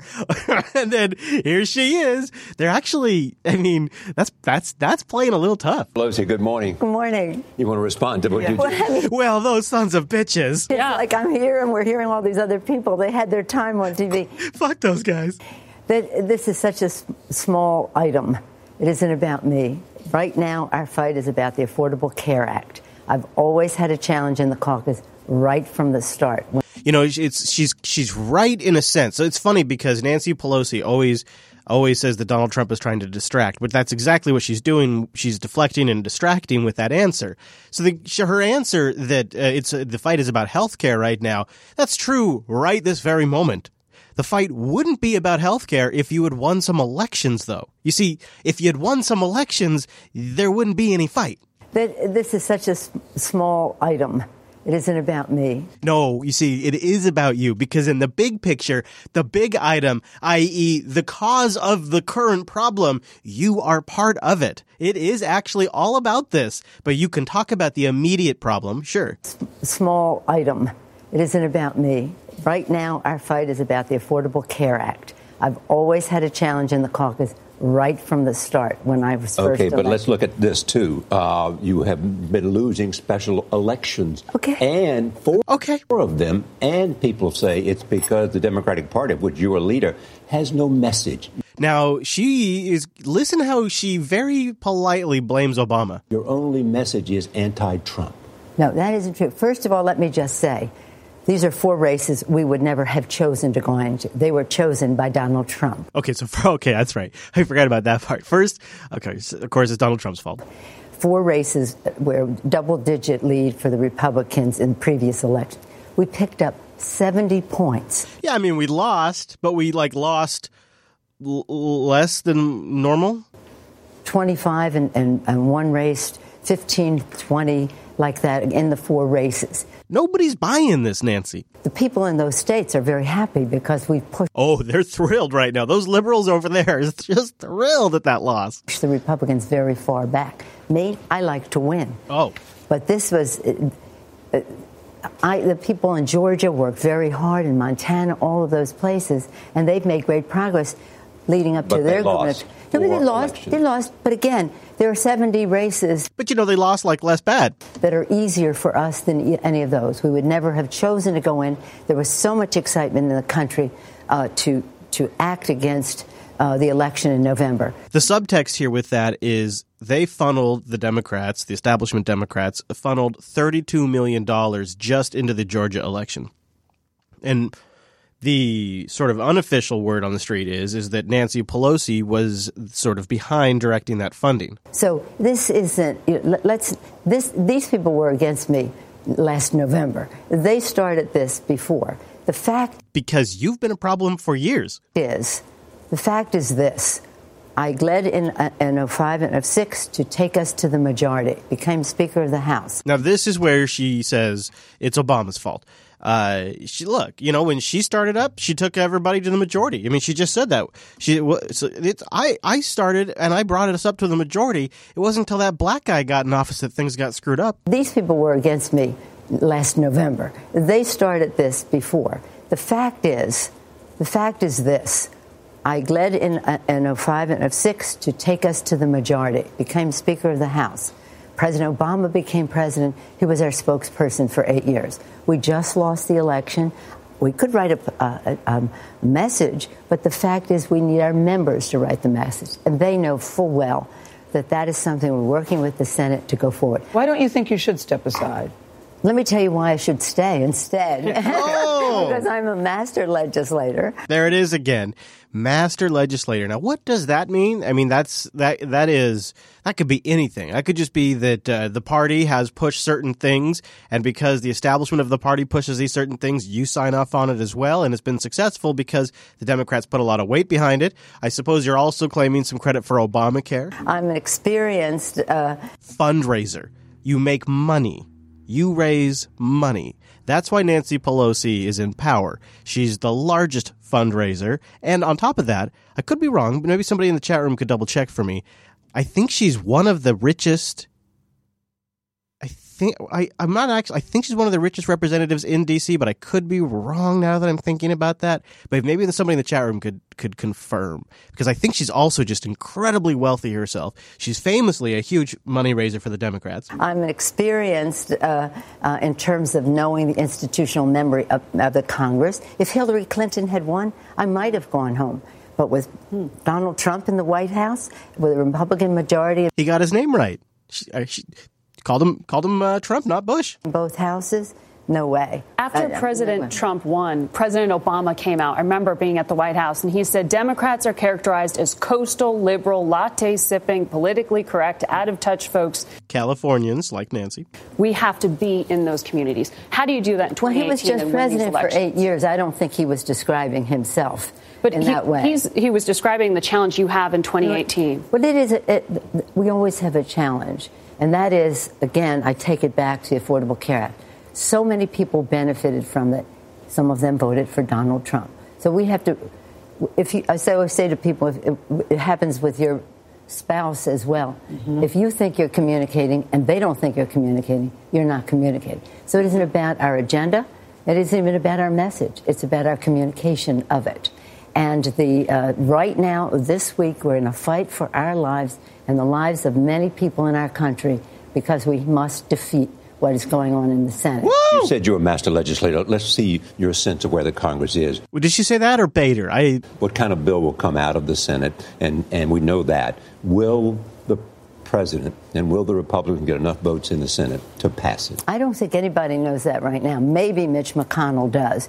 So it looks like WW found something. There's nothing too super current, but from the Hill at least, it looks like WW found a report that says Pelosi's net worth by 2011 had grown 62%. So, I mean, who knows where those kind of memes come from. So let's stop here because they just kind of get off into the weeds now about stuff that's actually already out of date. This interview, there's some key words in here. See if you can recognize what they are that piqued my interest. Now she says, she does help. She's raised a whole heck of a lot of money. Talking about Pelosi, obviously. She says she's a master legislator. You disagree? Oh, there's no question she is a prolific fundraiser. She raised millions and millions of dollars. Is that a master legislator? But what has that money gotten us in the last 4 election cycles? So money's not enough, you're saying, anymore? Well, I think that I'm not saying that whoever comes in is going to be able to raise as much money as she is, but the money will be raised. But the fact is when you take a look at those last 4 election cycles, all that money has been for naught. Money, money, money. So, Congressman, you were part of a closed-door meeting yesterday with people of like minds who want to see Nancy Pelosi go. What did you decide to do? What specific action did you come up with? Well, if you can imagine, there was 12 members in that meeting for about 12 minutes because we got called for votes, so there was lots of opinions and not much got accomplished. What we agreed to do is meet when we come back to Washington, D.C. next week. So I'd have more to say about that, I think, when we come back next week. Now, let's start listening to some of the wording here. So no specifics. Look, Nancy Pelosi's been leader for 2003. And one of the reasons is she's been able to fight off any competition. Quote, unquote, fight off, guys. Are you afraid of retribution? Are you afraid of retribution? No, I'm not afraid of retribution. My point is very simple, and that is as we move forward to the 2018 elections, we want to regain the majority, especially in light of the Trump presidency, and our best shot at that is to win swing districts. And I just think that at the end of the day, Leader Pelosi just doesn't help our candidates in those swing districts with independent voters and Republican voters whom I think, given the Trump policies, we'll be able to swing our way. Politically savvy. Their own political maneuvering is what leads to her downfall. There's a lot of revolt, though. I respect any opinion that my members have, but my decision about how long I stay is not up to them. I've been very clear that we need leadership change. There's no question about it. The Democratic Party has a toxic brand, one that is worse than Donald Trump's. And every poll that we see, every stat that we see shows that Leader Pelosi just doesn't help our candidates. The reality is that, the fact that we have to go into 2018 with a leader who has been damaged. Ossoff race better be a wake-up call for Democrats. Business as usual isn't working. Our leadership needs to explain what happened, needs to explain why these resources essentially have gone to waste. The rationale for getting new leadership is we are losing. The Democratic brand is pretty bad. And we have been losing since 2010. Is it inevitable that we're going to keep the current leadership, or is there another road that people want to go down? If elected, I will not vote for Nancy Pelosi for Speaker. Time to move forward and win again. If we are going to win, if we're going to regain the majority in 2018, we have to have new leadership. Nancy Pelosi doing an effective job as leader? And I'd put Nancy Pelosi's record up against Donald Trump's record any day. So you support her remaining as leader? I think she's done a great job. So she should stay as leader then, Congressman? Well, I'm chair of the Congressional Black Caucus. It's clear that I think across the board in the Democratic Party, we need new leadership. Do you want to go into the midterm elections with Speaker Leader Pelosi as our leader? They had their time, what did they? Oh, Nancy. Hashtag oh, Nancy.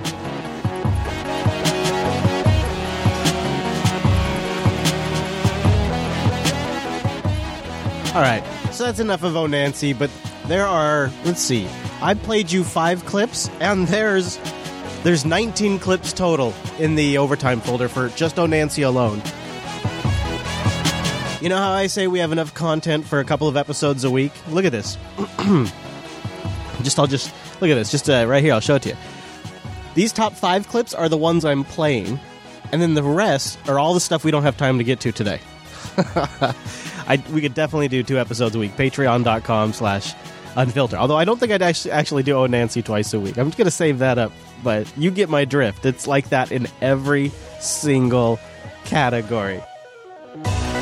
Now, one of the things that came up during some of the recent Russia investigations was that Comey felt pretty uncomfortable with Loretta Lynch, the Attorney General at the time, forcing him, essentially, to use the same language as the Clinton campaign, and caused him to take certain actions that would otherwise seem unorthodox.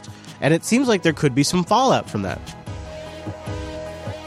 President Obama's Justice Department eyeing former Attorney General Loretta Lynch for potential obstruction of justice in her handling of the Clinton email investigation. So here to weigh in, New York Post columnist and author of Infiltration is Paul Sperry. Paul, nice to see you and welcome back to the show. Good morning. All right, so walk us through this. You believe that this is about to heat up and we should be paying more attention to this than the Russia probe. Why do you think this is about to get a whole lot hotter?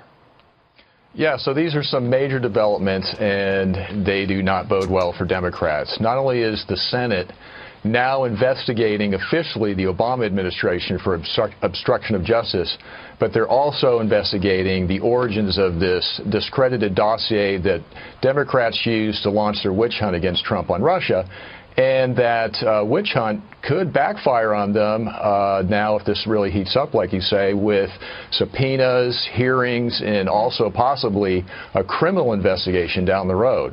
Why don't you think we've had more coverage in the mainstream media? You would think that they would be at least covering this a little bit. I mean, you look at mainstream media, we've covered the stats over the past 2 days. There's been basically zero coverage of this. I mean, you helped break this story. You're saying it's a big deal. Why is the media not taking it as seriously? Well, because they're part of the witch hunt. And, a lot of them are Democrat mouthpieces.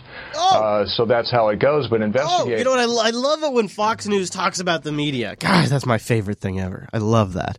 Just, it's like, oh, the media. Yeah.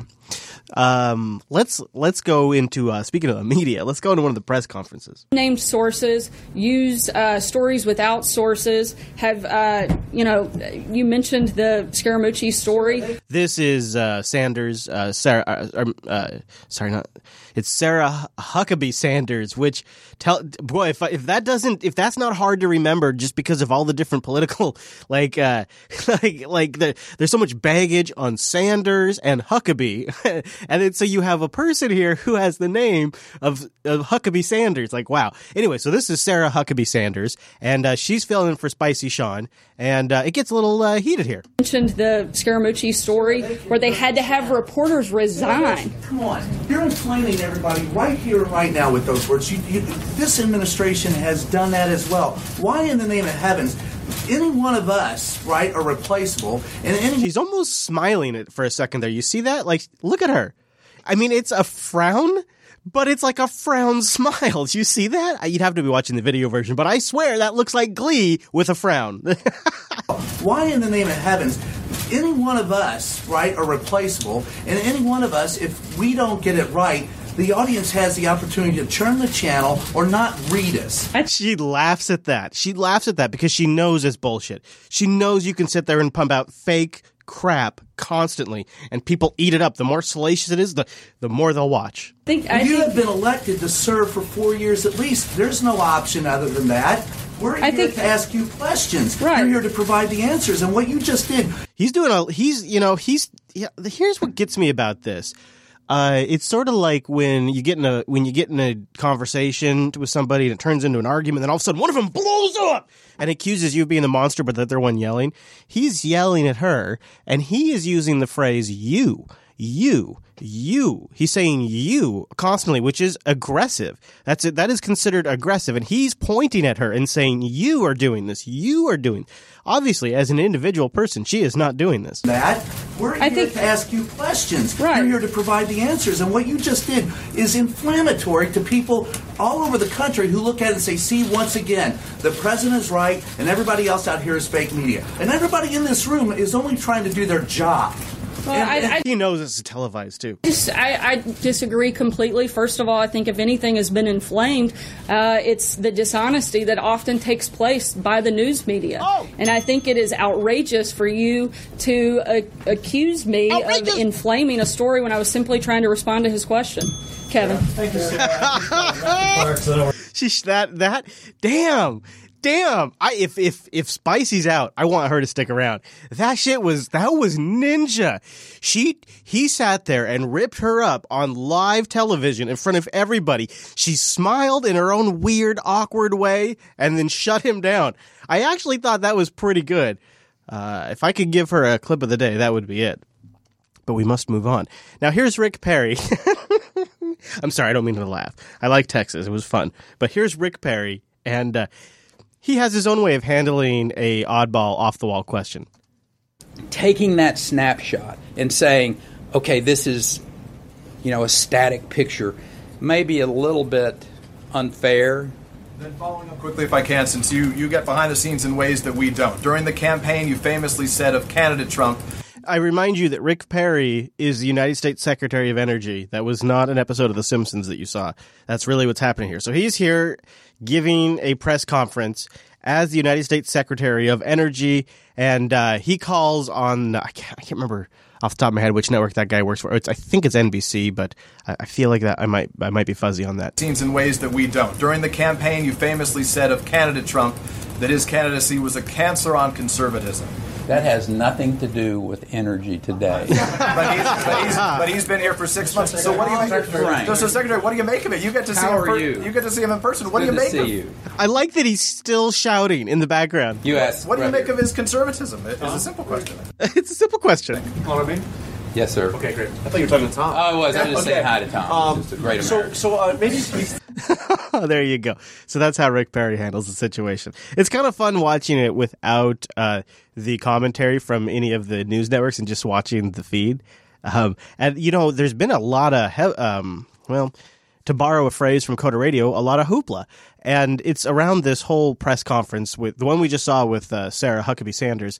This whole thing it's this whole turning off the camera thing, whatever you want to call it. It's still really grinding the gears of the reporters. Sometimes they allow the cameras on, sometimes they don't, and they're just not having it.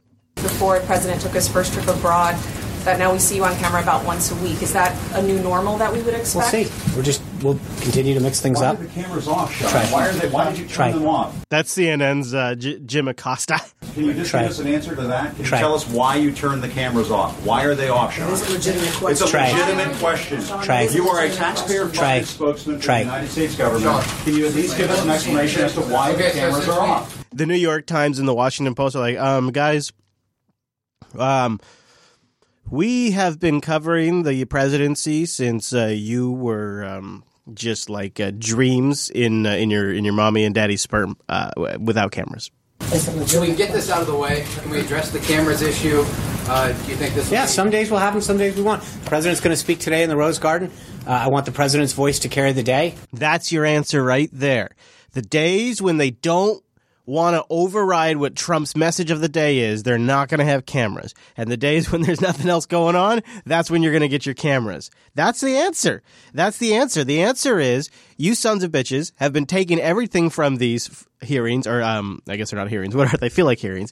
Everything from these press conferences, and airing them and making just tons and tons of salacious claims based on clips from these press conferences. You play them on TV. They're on YouTube, constantly live streaming hours before Sean comes out on the little podium there. They're up on YouTube streaming them. It's a huge ratings draw, and everything that's discussed in here becomes the conversation of the day and not whatever the White House wants the conversation to be. Maybe it's some jobs thing, or it's whatever. It's whatever they want it to be. That's how it works. And so their whole idea here is, well, if we shut down the camera feeds, they won't have any good content to work with. Some days we won't. The president's going to speak today in the Rose Garden. I want the president's voice to carry the day. And I think, so look, this is nothing inconsistent with what we've said since day one. Can I ask ask you about health care. Yes. So there you go. Responsibility.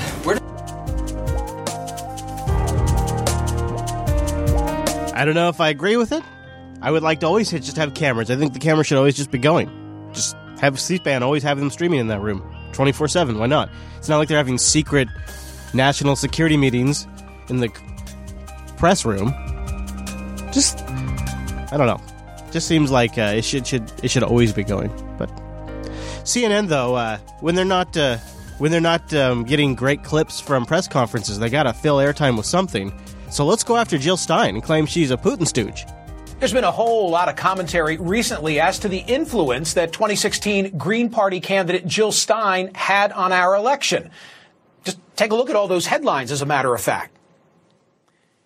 I'm curious as to what she has to say about this and other current events, and I'm thrilled that joining me now is Dr. Jill Stein. Dr. Stein, this Washington Post story today, this blockbuster that points a finger directly at Vladimir Putin for having directed the meddling in our election, I find to be pretty compelling of his involvement. Does it make you reconsider the dinner invitation that you received in 2015 and whether him giving you that platform was itself a form of meddling?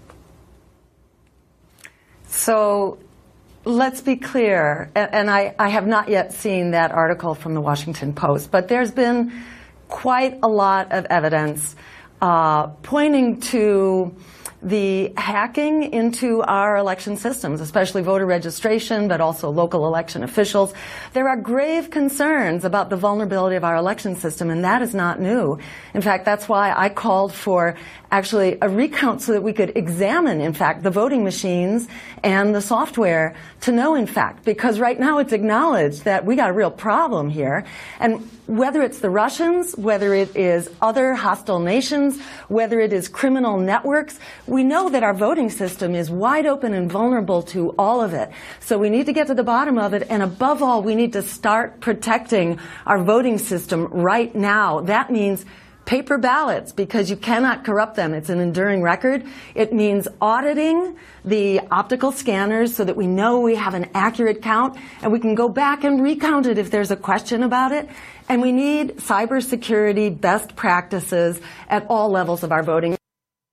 People can go listen to the testimony before Congress just last week by Alex Halderman, one of the foremost cybersecurity experts.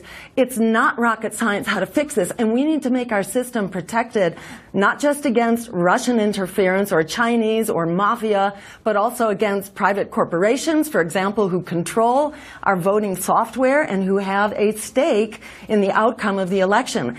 This system needs to be protected so that Americans can have faith and confidence in it. Okay, I'm for all of that. But now take me inside the dinner you had with Vladimir Putin in 2015 and the prominence that it afforded you. My question is, was that in and of itself a form of meddling along the lines of, let me give some attention to Green Party candidate Jill Stein on the theory that any vote, you know the theory, any vote for Stein is a vote that otherwise would have gone to Hillary. What was that dinner all about? Tell me about it. Here it is again. So let's be clear. That was a conference. And that picture actually didn't really begin to circulate until long after the election. So it's not like it was a public relations bump. It essentially wasn't covered here in the U.S. There was media at that conference, and it was a day-long conference where my message was very clear. It was the message of my campaign, which was that we need a peace offensive in the Middle East. Now, this was not a message that was particularly friendly to the Russians. It was saying to them that we need to stop the bombing. They had just begun bombing in Syria. So they don't really have anything on her, but you can see how they keep pushing. In fact, the interview goes on for like another 3 minutes. Oh, man. I tell you what, anything they can do to reach. Okay, so I mentioned this earlier in the show. There was a interview that Tucker Carlson did that I thought was really good. And I would have included it earlier in the show. It didn't flow, it didn't fit. And it talks about the trade of power in D.C. and why the media is kind of as awful as it is. It's not out of necessarily even malice. It's what I've talked about before, and it's why we're a Patreon model. It's because it's all about access and information. change? How did it happen? Sharyl Attkisson hosts Full Measure with Sharyl Attkisson and is the author of a very fitting and really interesting new book called The Smear. It comes out tomorrow, and she joins us tonight. Sharyl, CNN, I think, was liberal, for a long time, but this is different from what we've seen before, and it's not just CNN, it's other news organizations. What changed? Well, I worked there a long time ago from, I think it was 1990 to 1993. But I think a lot of news organizations in the past 3 to 4 years have undergone a huge sea change, but especially in the past 18 months to 2 years of campaign 2016. And I talk about in the book, I think this is a confluence of factors, including we have now invited pundits and political operatives into our newsroom, not just as commentators and pundits, but also as reporters, anchors, and editorial positions. So sometimes there's a little meaningful difference now, I think, between the people who are reporting the news and the political operatives who want to advance news narratives. That's a problem. I also think that the establishment, I'm talking Democrats, Republicans, and the media establishment, have exempted themselves from the normal journalism rules and rules of political behavior because they see Donald Trump as such a big threat. They would say a Hitler-esque threat that means they don't have to follow the normal rules of journalism in this case. I think it's more of a threat to the system of favors, money, and access that has been developed through what we've known as the political establishment. So it's not just a conventional left-right thing where they're liberal, Trump is conservative, they hate him. There's something different going on. Is it the populism of Trump that scares them? I think it's the fact that Washington survives, as well as I do. Keep Nancy Pelosi in mind as she's about to describe this. And, of course, you could trade Nancy Pelosi, I think, for Lindsey Graham or obviously John McCain. So you could interchange whichever party you want to demonize, but you pick and then use this model that she's talking about here, and you can understand why they remain in power for so long. On a system that's gone on for decades of access and money where people have spent decades paying into certain politicians, Democrats and Republicans alike, to make sure certain political hearings don't happen. As a rich person or as a corporation, you buy your politician, and they become your brand. You got McCain. McCain's your guy, and that's really good if you work at GMC or Boeing. If you're Raytheon, that's really good. That's a good thing. If you're Silicon Valley, you're Google, and you want access to the roads to test your self-driving cars, you're willing to pay Nancy Pelosi a lot of money when she calls you up and says, I need to send $32 million to Georgia. Well, you know what? You want Nancy Pelosi's help to let your self-driving cars on the road. It's simple exchange. It's business. It's just business, guys. Into certain politicians, Democrats and Republicans alike, to make sure certain political hearings don't happen, to make sure certain laws have provisions written in. All of a sudden, overnight, all of that access they've bought, all the hard work they've done as lobbyists and so on, is almost worthless if Trump's reality of Washington comes into play. And nobody seems to like that. This is why the political body seems to reject him from the right, from the left, from the from the deep state. This is why. So he's a threat to them personally, to their jobs, I think so. To their way of doing things. So I wonder what's the long-term cost? I mean, if you act like Trump is, a despot, and you continue doing that, and he turns out not to be a despot, flawed in some ways, but he's not Mussolini, what happens to your credibility after a while? Talking about the news media? Or the news media. The news media, I think, is suffering a credibility gap in general because it has decided to blur together like I've never seen before opinion and advocacy journalism with what I think people would like to think is more straight news journalism, reporting of just the facts. And I think that harm is going to take a long time to dial back, if they even want to dial it back, and I'm not sure we do. What happens when there's a crisis, and there will be one, if there's a war or something awful happens and the whole country turns on its TV sets to find out just the facts of it, and we begin to realize that nobody believes the news anymore? What happens then? I kind of liken it in the extreme to, the situation as it must be in North Korea. If you have a TV and can watch the news and it's going to be a version that's approved and put out by the state, I think in some respects we are getting an artificial reality created by people who are putting out narratives, whether Democrats, Republicans, or corporate interests, and people sense, at least some people, that they're not getting an accurate picture. And I think if you're like me, there's very little that I see reported on the news that I instantly believe without doing my own checking, because I got to tell you, just really a quick story happened to me last night. What an experience I had. I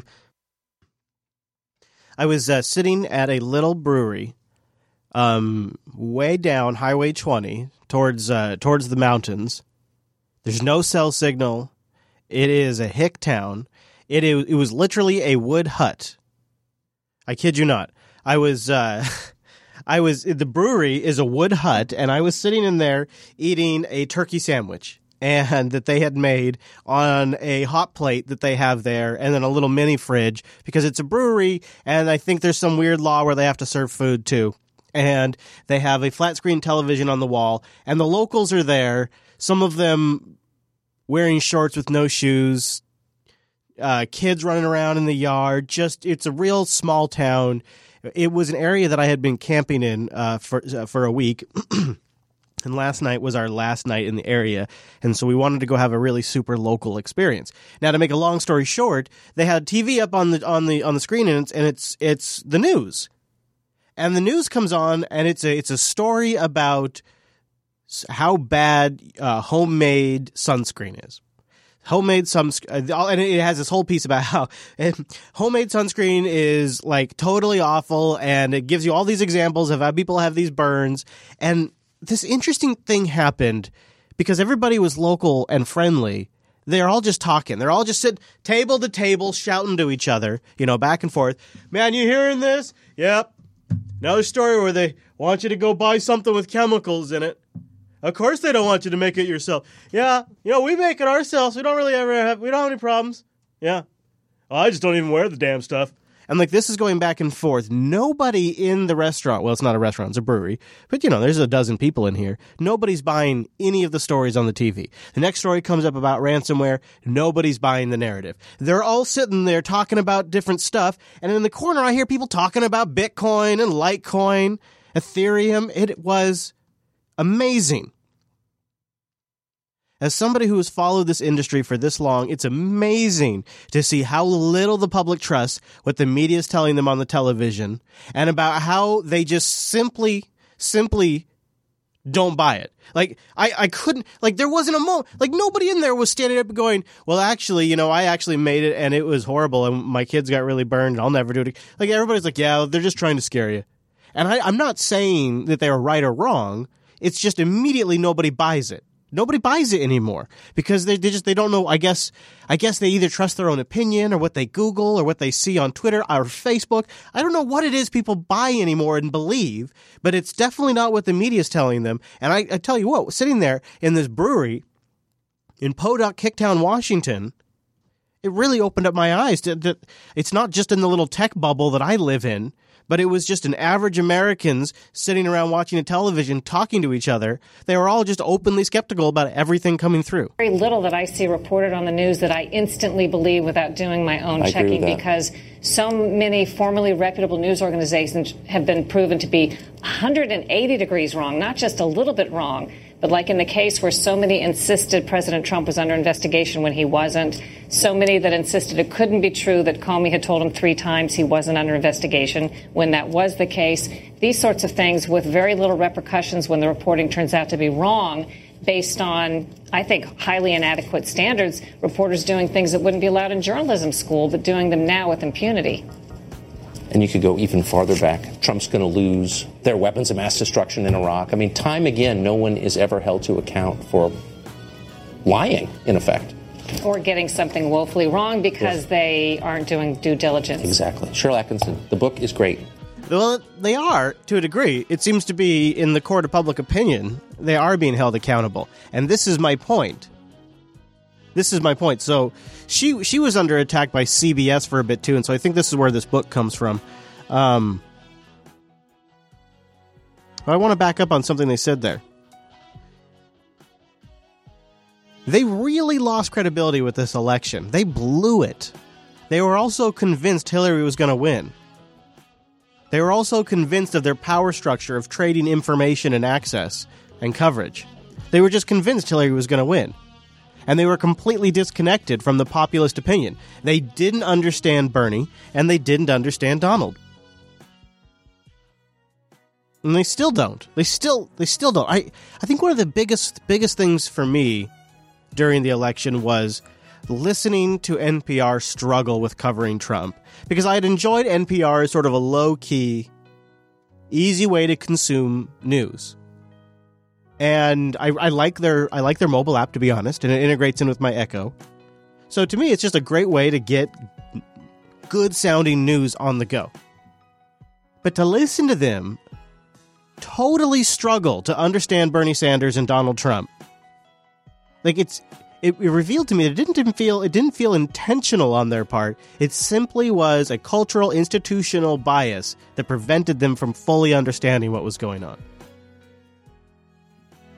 It's a great interview, and I thought I wanted to play the whole thing because it really got me thinking. Anyways, Leon Panetta. I don't know how much he speaks for the CIA. Of course, the old saying goes, once a company man, always a company man. But Leon Panetta, the old CIA boss, is out saying that Donald Trump doesn't have credibility. Earlier tonight, I spoke with Leon Panetta, longtime member of Congress, the Democratic Party in California, former White House chief of staff to Bill Clinton, former Secretary of Defense, and former director of the CIA. I started by asking him about something President Trump wrote on Twitter, quote, "The reason that President Obama did nothing about Russia after being notified by the CIA of meddling is that he expected Clinton would win. He didn't choke, he colluded or obstructed." Here is Leon Panetta's response. Well, I think the president will use any kind of diversion he can to try to take attention away from him and his responsibility. So it seems to me, based on his initial responses so far, first of all, they couldn't have found literally a more biased person to ask except for maybe President Obama or Hillary Clinton. But that aside, I think he's going off old talking points here. The diversion talking point's not what we go with anymore. That's old stuff now. We need to, you gotta get on the phone, Panetta, before you come into these interviews. You gotta get the new talking points. To take attention away from him and his responsibility as president to deal with what the Russians not only did during the election, but the threat that they represent in the future. I don't see a lot of credibility by someone who has called the Russian interference a hoax, a witch hunt. A service member, director. I mean, aren't they the military? Maybe not. Maybe they're not. I just can't believe former high-level government officials coming on national television and saying the current president of the United States doesn't have credibility, despite their actual feelings. Like, it's just a different era we live in. This kind of political commentary, I don't feel existed in the past. Russians not only did during the election, but the threat that they represent in the future. I don't see a lot of credibility by someone who has called the Russian interference a hoax. Of course, former director of the Spooks, tons of credibility. Tons of credibility.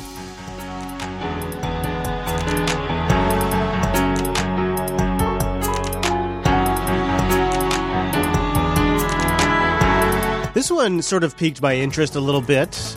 Over to Germany now, where the parliament has approved a law allowing the country's secret services to monitor messaging platforms like WhatsApp. Now, critics say that this plan infringes civil liberties. RT's Peter Oliver has more. The German parliament has adopted this law that would allow WhatsApp messages or any other messaging service that use encryption to be, those messages that are sent to be read by the authorities. How can he be blowing this that bad? WhatsApp messages? WhatsApp messages? And he's, fumbling the entire, thing. What they do is they intercept it before it's sent from one device to another where the encryption takes place.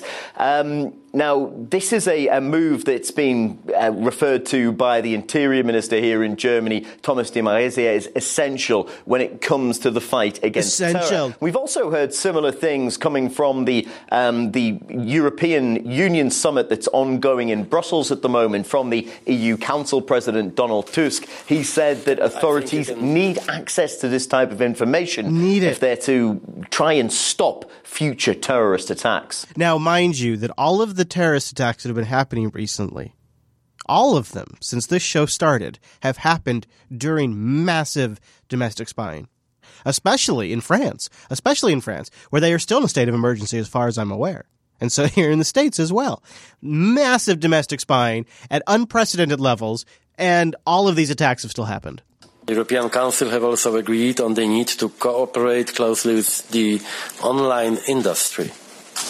We are calling on social media companies to do whatever is necessary to prevent the spread of terrorist material on the internet. So this raises the obvious question in our chat room. Are they going to ban open source software? What are they going to do there? But obviously they're not. Obviously they can't. They can't go back either and retroactively change SSL and get access to everyone's SSL sessions, because there's no way they could get every server system in the world updated to comply. It just wouldn't happen. Not only do they not have the authority, but nobody updates their systems. So the only success I can imagine this having would be new communications networks that are created in the jurisdictions where these laws are passed, have backdoors. So anything new. And anything large enough that if they want to participate in that economy, they're going to have to talk to the government and implement their wishes. So your large commercial applications, like your WhatsApp, your Skypes, they'll have to make changes. But your open source messengers like Signal and Wire, Telegram perhaps even, they're not going to change a damn thing. Not only do they not have the jurisdiction to make them, but it's just simply incompatible with distribution in the other places around the world. So they're not going to change anything. They can't. So what are the terrorists going to do? They're just going to use those applications. So then the effective result will be monitoring of average civilians using the generally commercially available software that already has agreements in place with the government to provide the access they want. So the only thing this accomplishes is domestic surveillance. It doesn't accomplish surveillance of terrorists, because apparently they all get some sort of email from a walkie from the grave telling them how to encrypt their stuff. And so they jump around to the most popular encryption, or we've also heard they just encrypt their own stuff. That'll be the next story. Well, now ISIS has rolled their own encryption because of these changes. And of course, they're not giving us a backdoor, which would also be bullshit. If they rolled their own encryption, it would be the worst thing ever. It'd be a gift to law enforcement. So the only thing I can see this accomplishing is monitoring of your everyday citizens. Doesn't seem like it's going to get access to any terrorist communications, because they'll just jump to anything. I mean, at the end of the day, they could just use WhatsApp and just use GPG to encrypt the information before they paste it into the application. They could do that over an SMS text message, too. You think you're going to get GPG to build in a backdoor? I don't think so.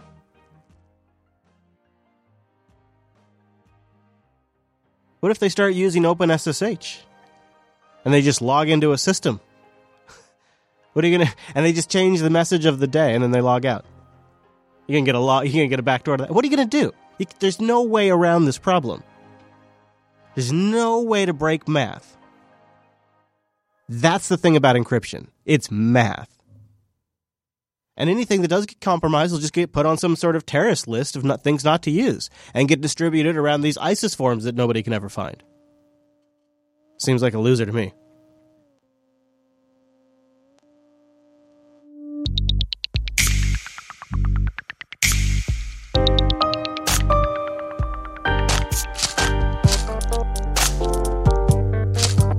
Maybe I've got it easy here in podcasting land. I mean, sure, we do these shows live, and I'd love to have you be here live. But, at the end of the day, if something came up, we could hit stop, go take a leak, and come back. But in broadcast, things are really by the clock. In fact, I think some things must be automated. And the BBC had a bit of a breakdown recently. And this would have just pretty much gone unnoticed over here in the States except for CBS had to go ahead and have a little fun.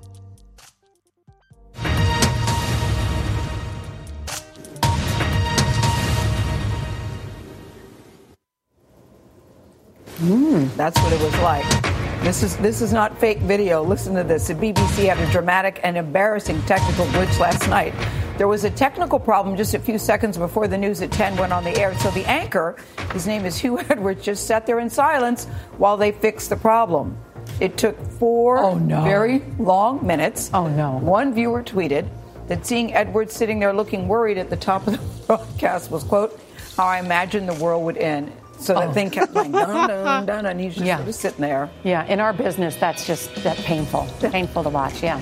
Sorry to hear that and happen. People surround us in control room want us to know it would never happen. It would never happen here. Knock on plexiglass. Thank you, control room crew. Should we see a shot of the control room? Yeah, we should. Yeah. Let's see a shot of the control room. The people that would never let that happen. Yay, control room! Yay! Yes, never 4 minutes.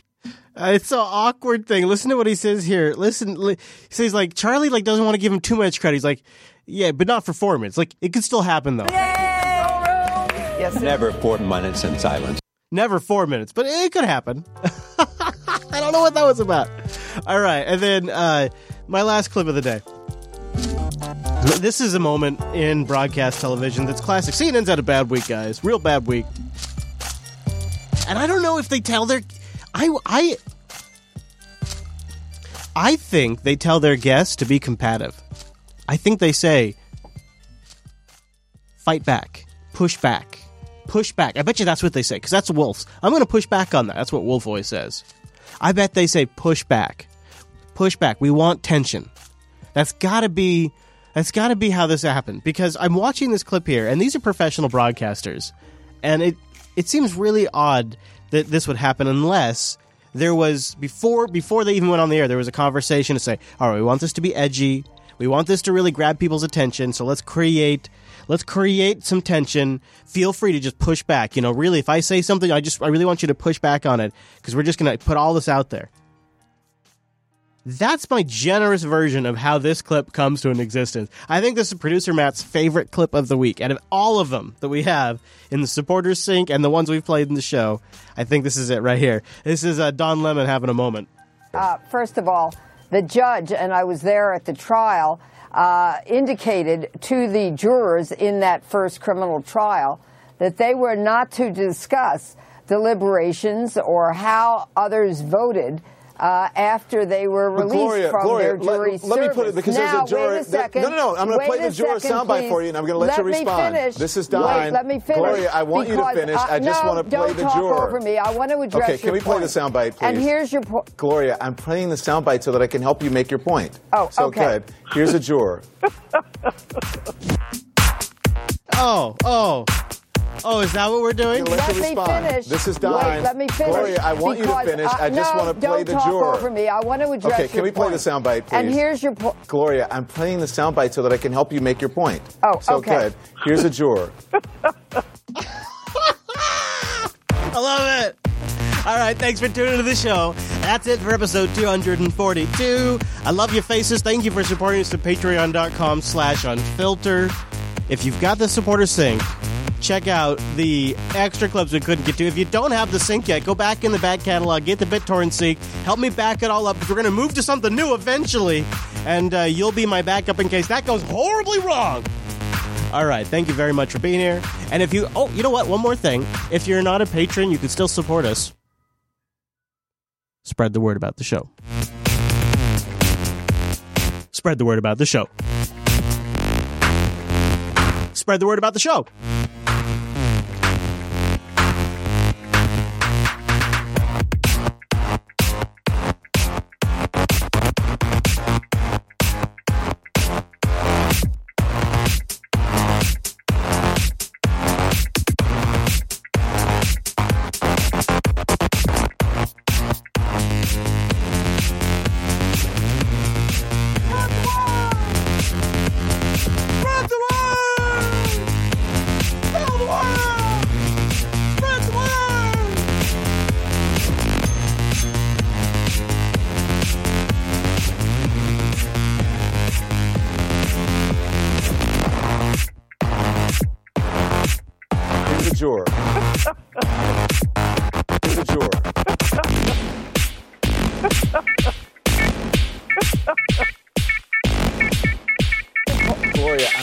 soundbite so that I can help you make your point. Gloria, I'm playing the soundbite so that I can help you make your point. Gloria, I'm playing the soundbite so that I can help you make your point. Oh, okay. So that I can help you make your point. Oh, okay. Gloria, I'm playing the soundbite so that I can help you make your point. Playing the soundbite so that I can help you make your point. Playing the soundbite so that I can help you make your point. Oh, okay. Here's a George.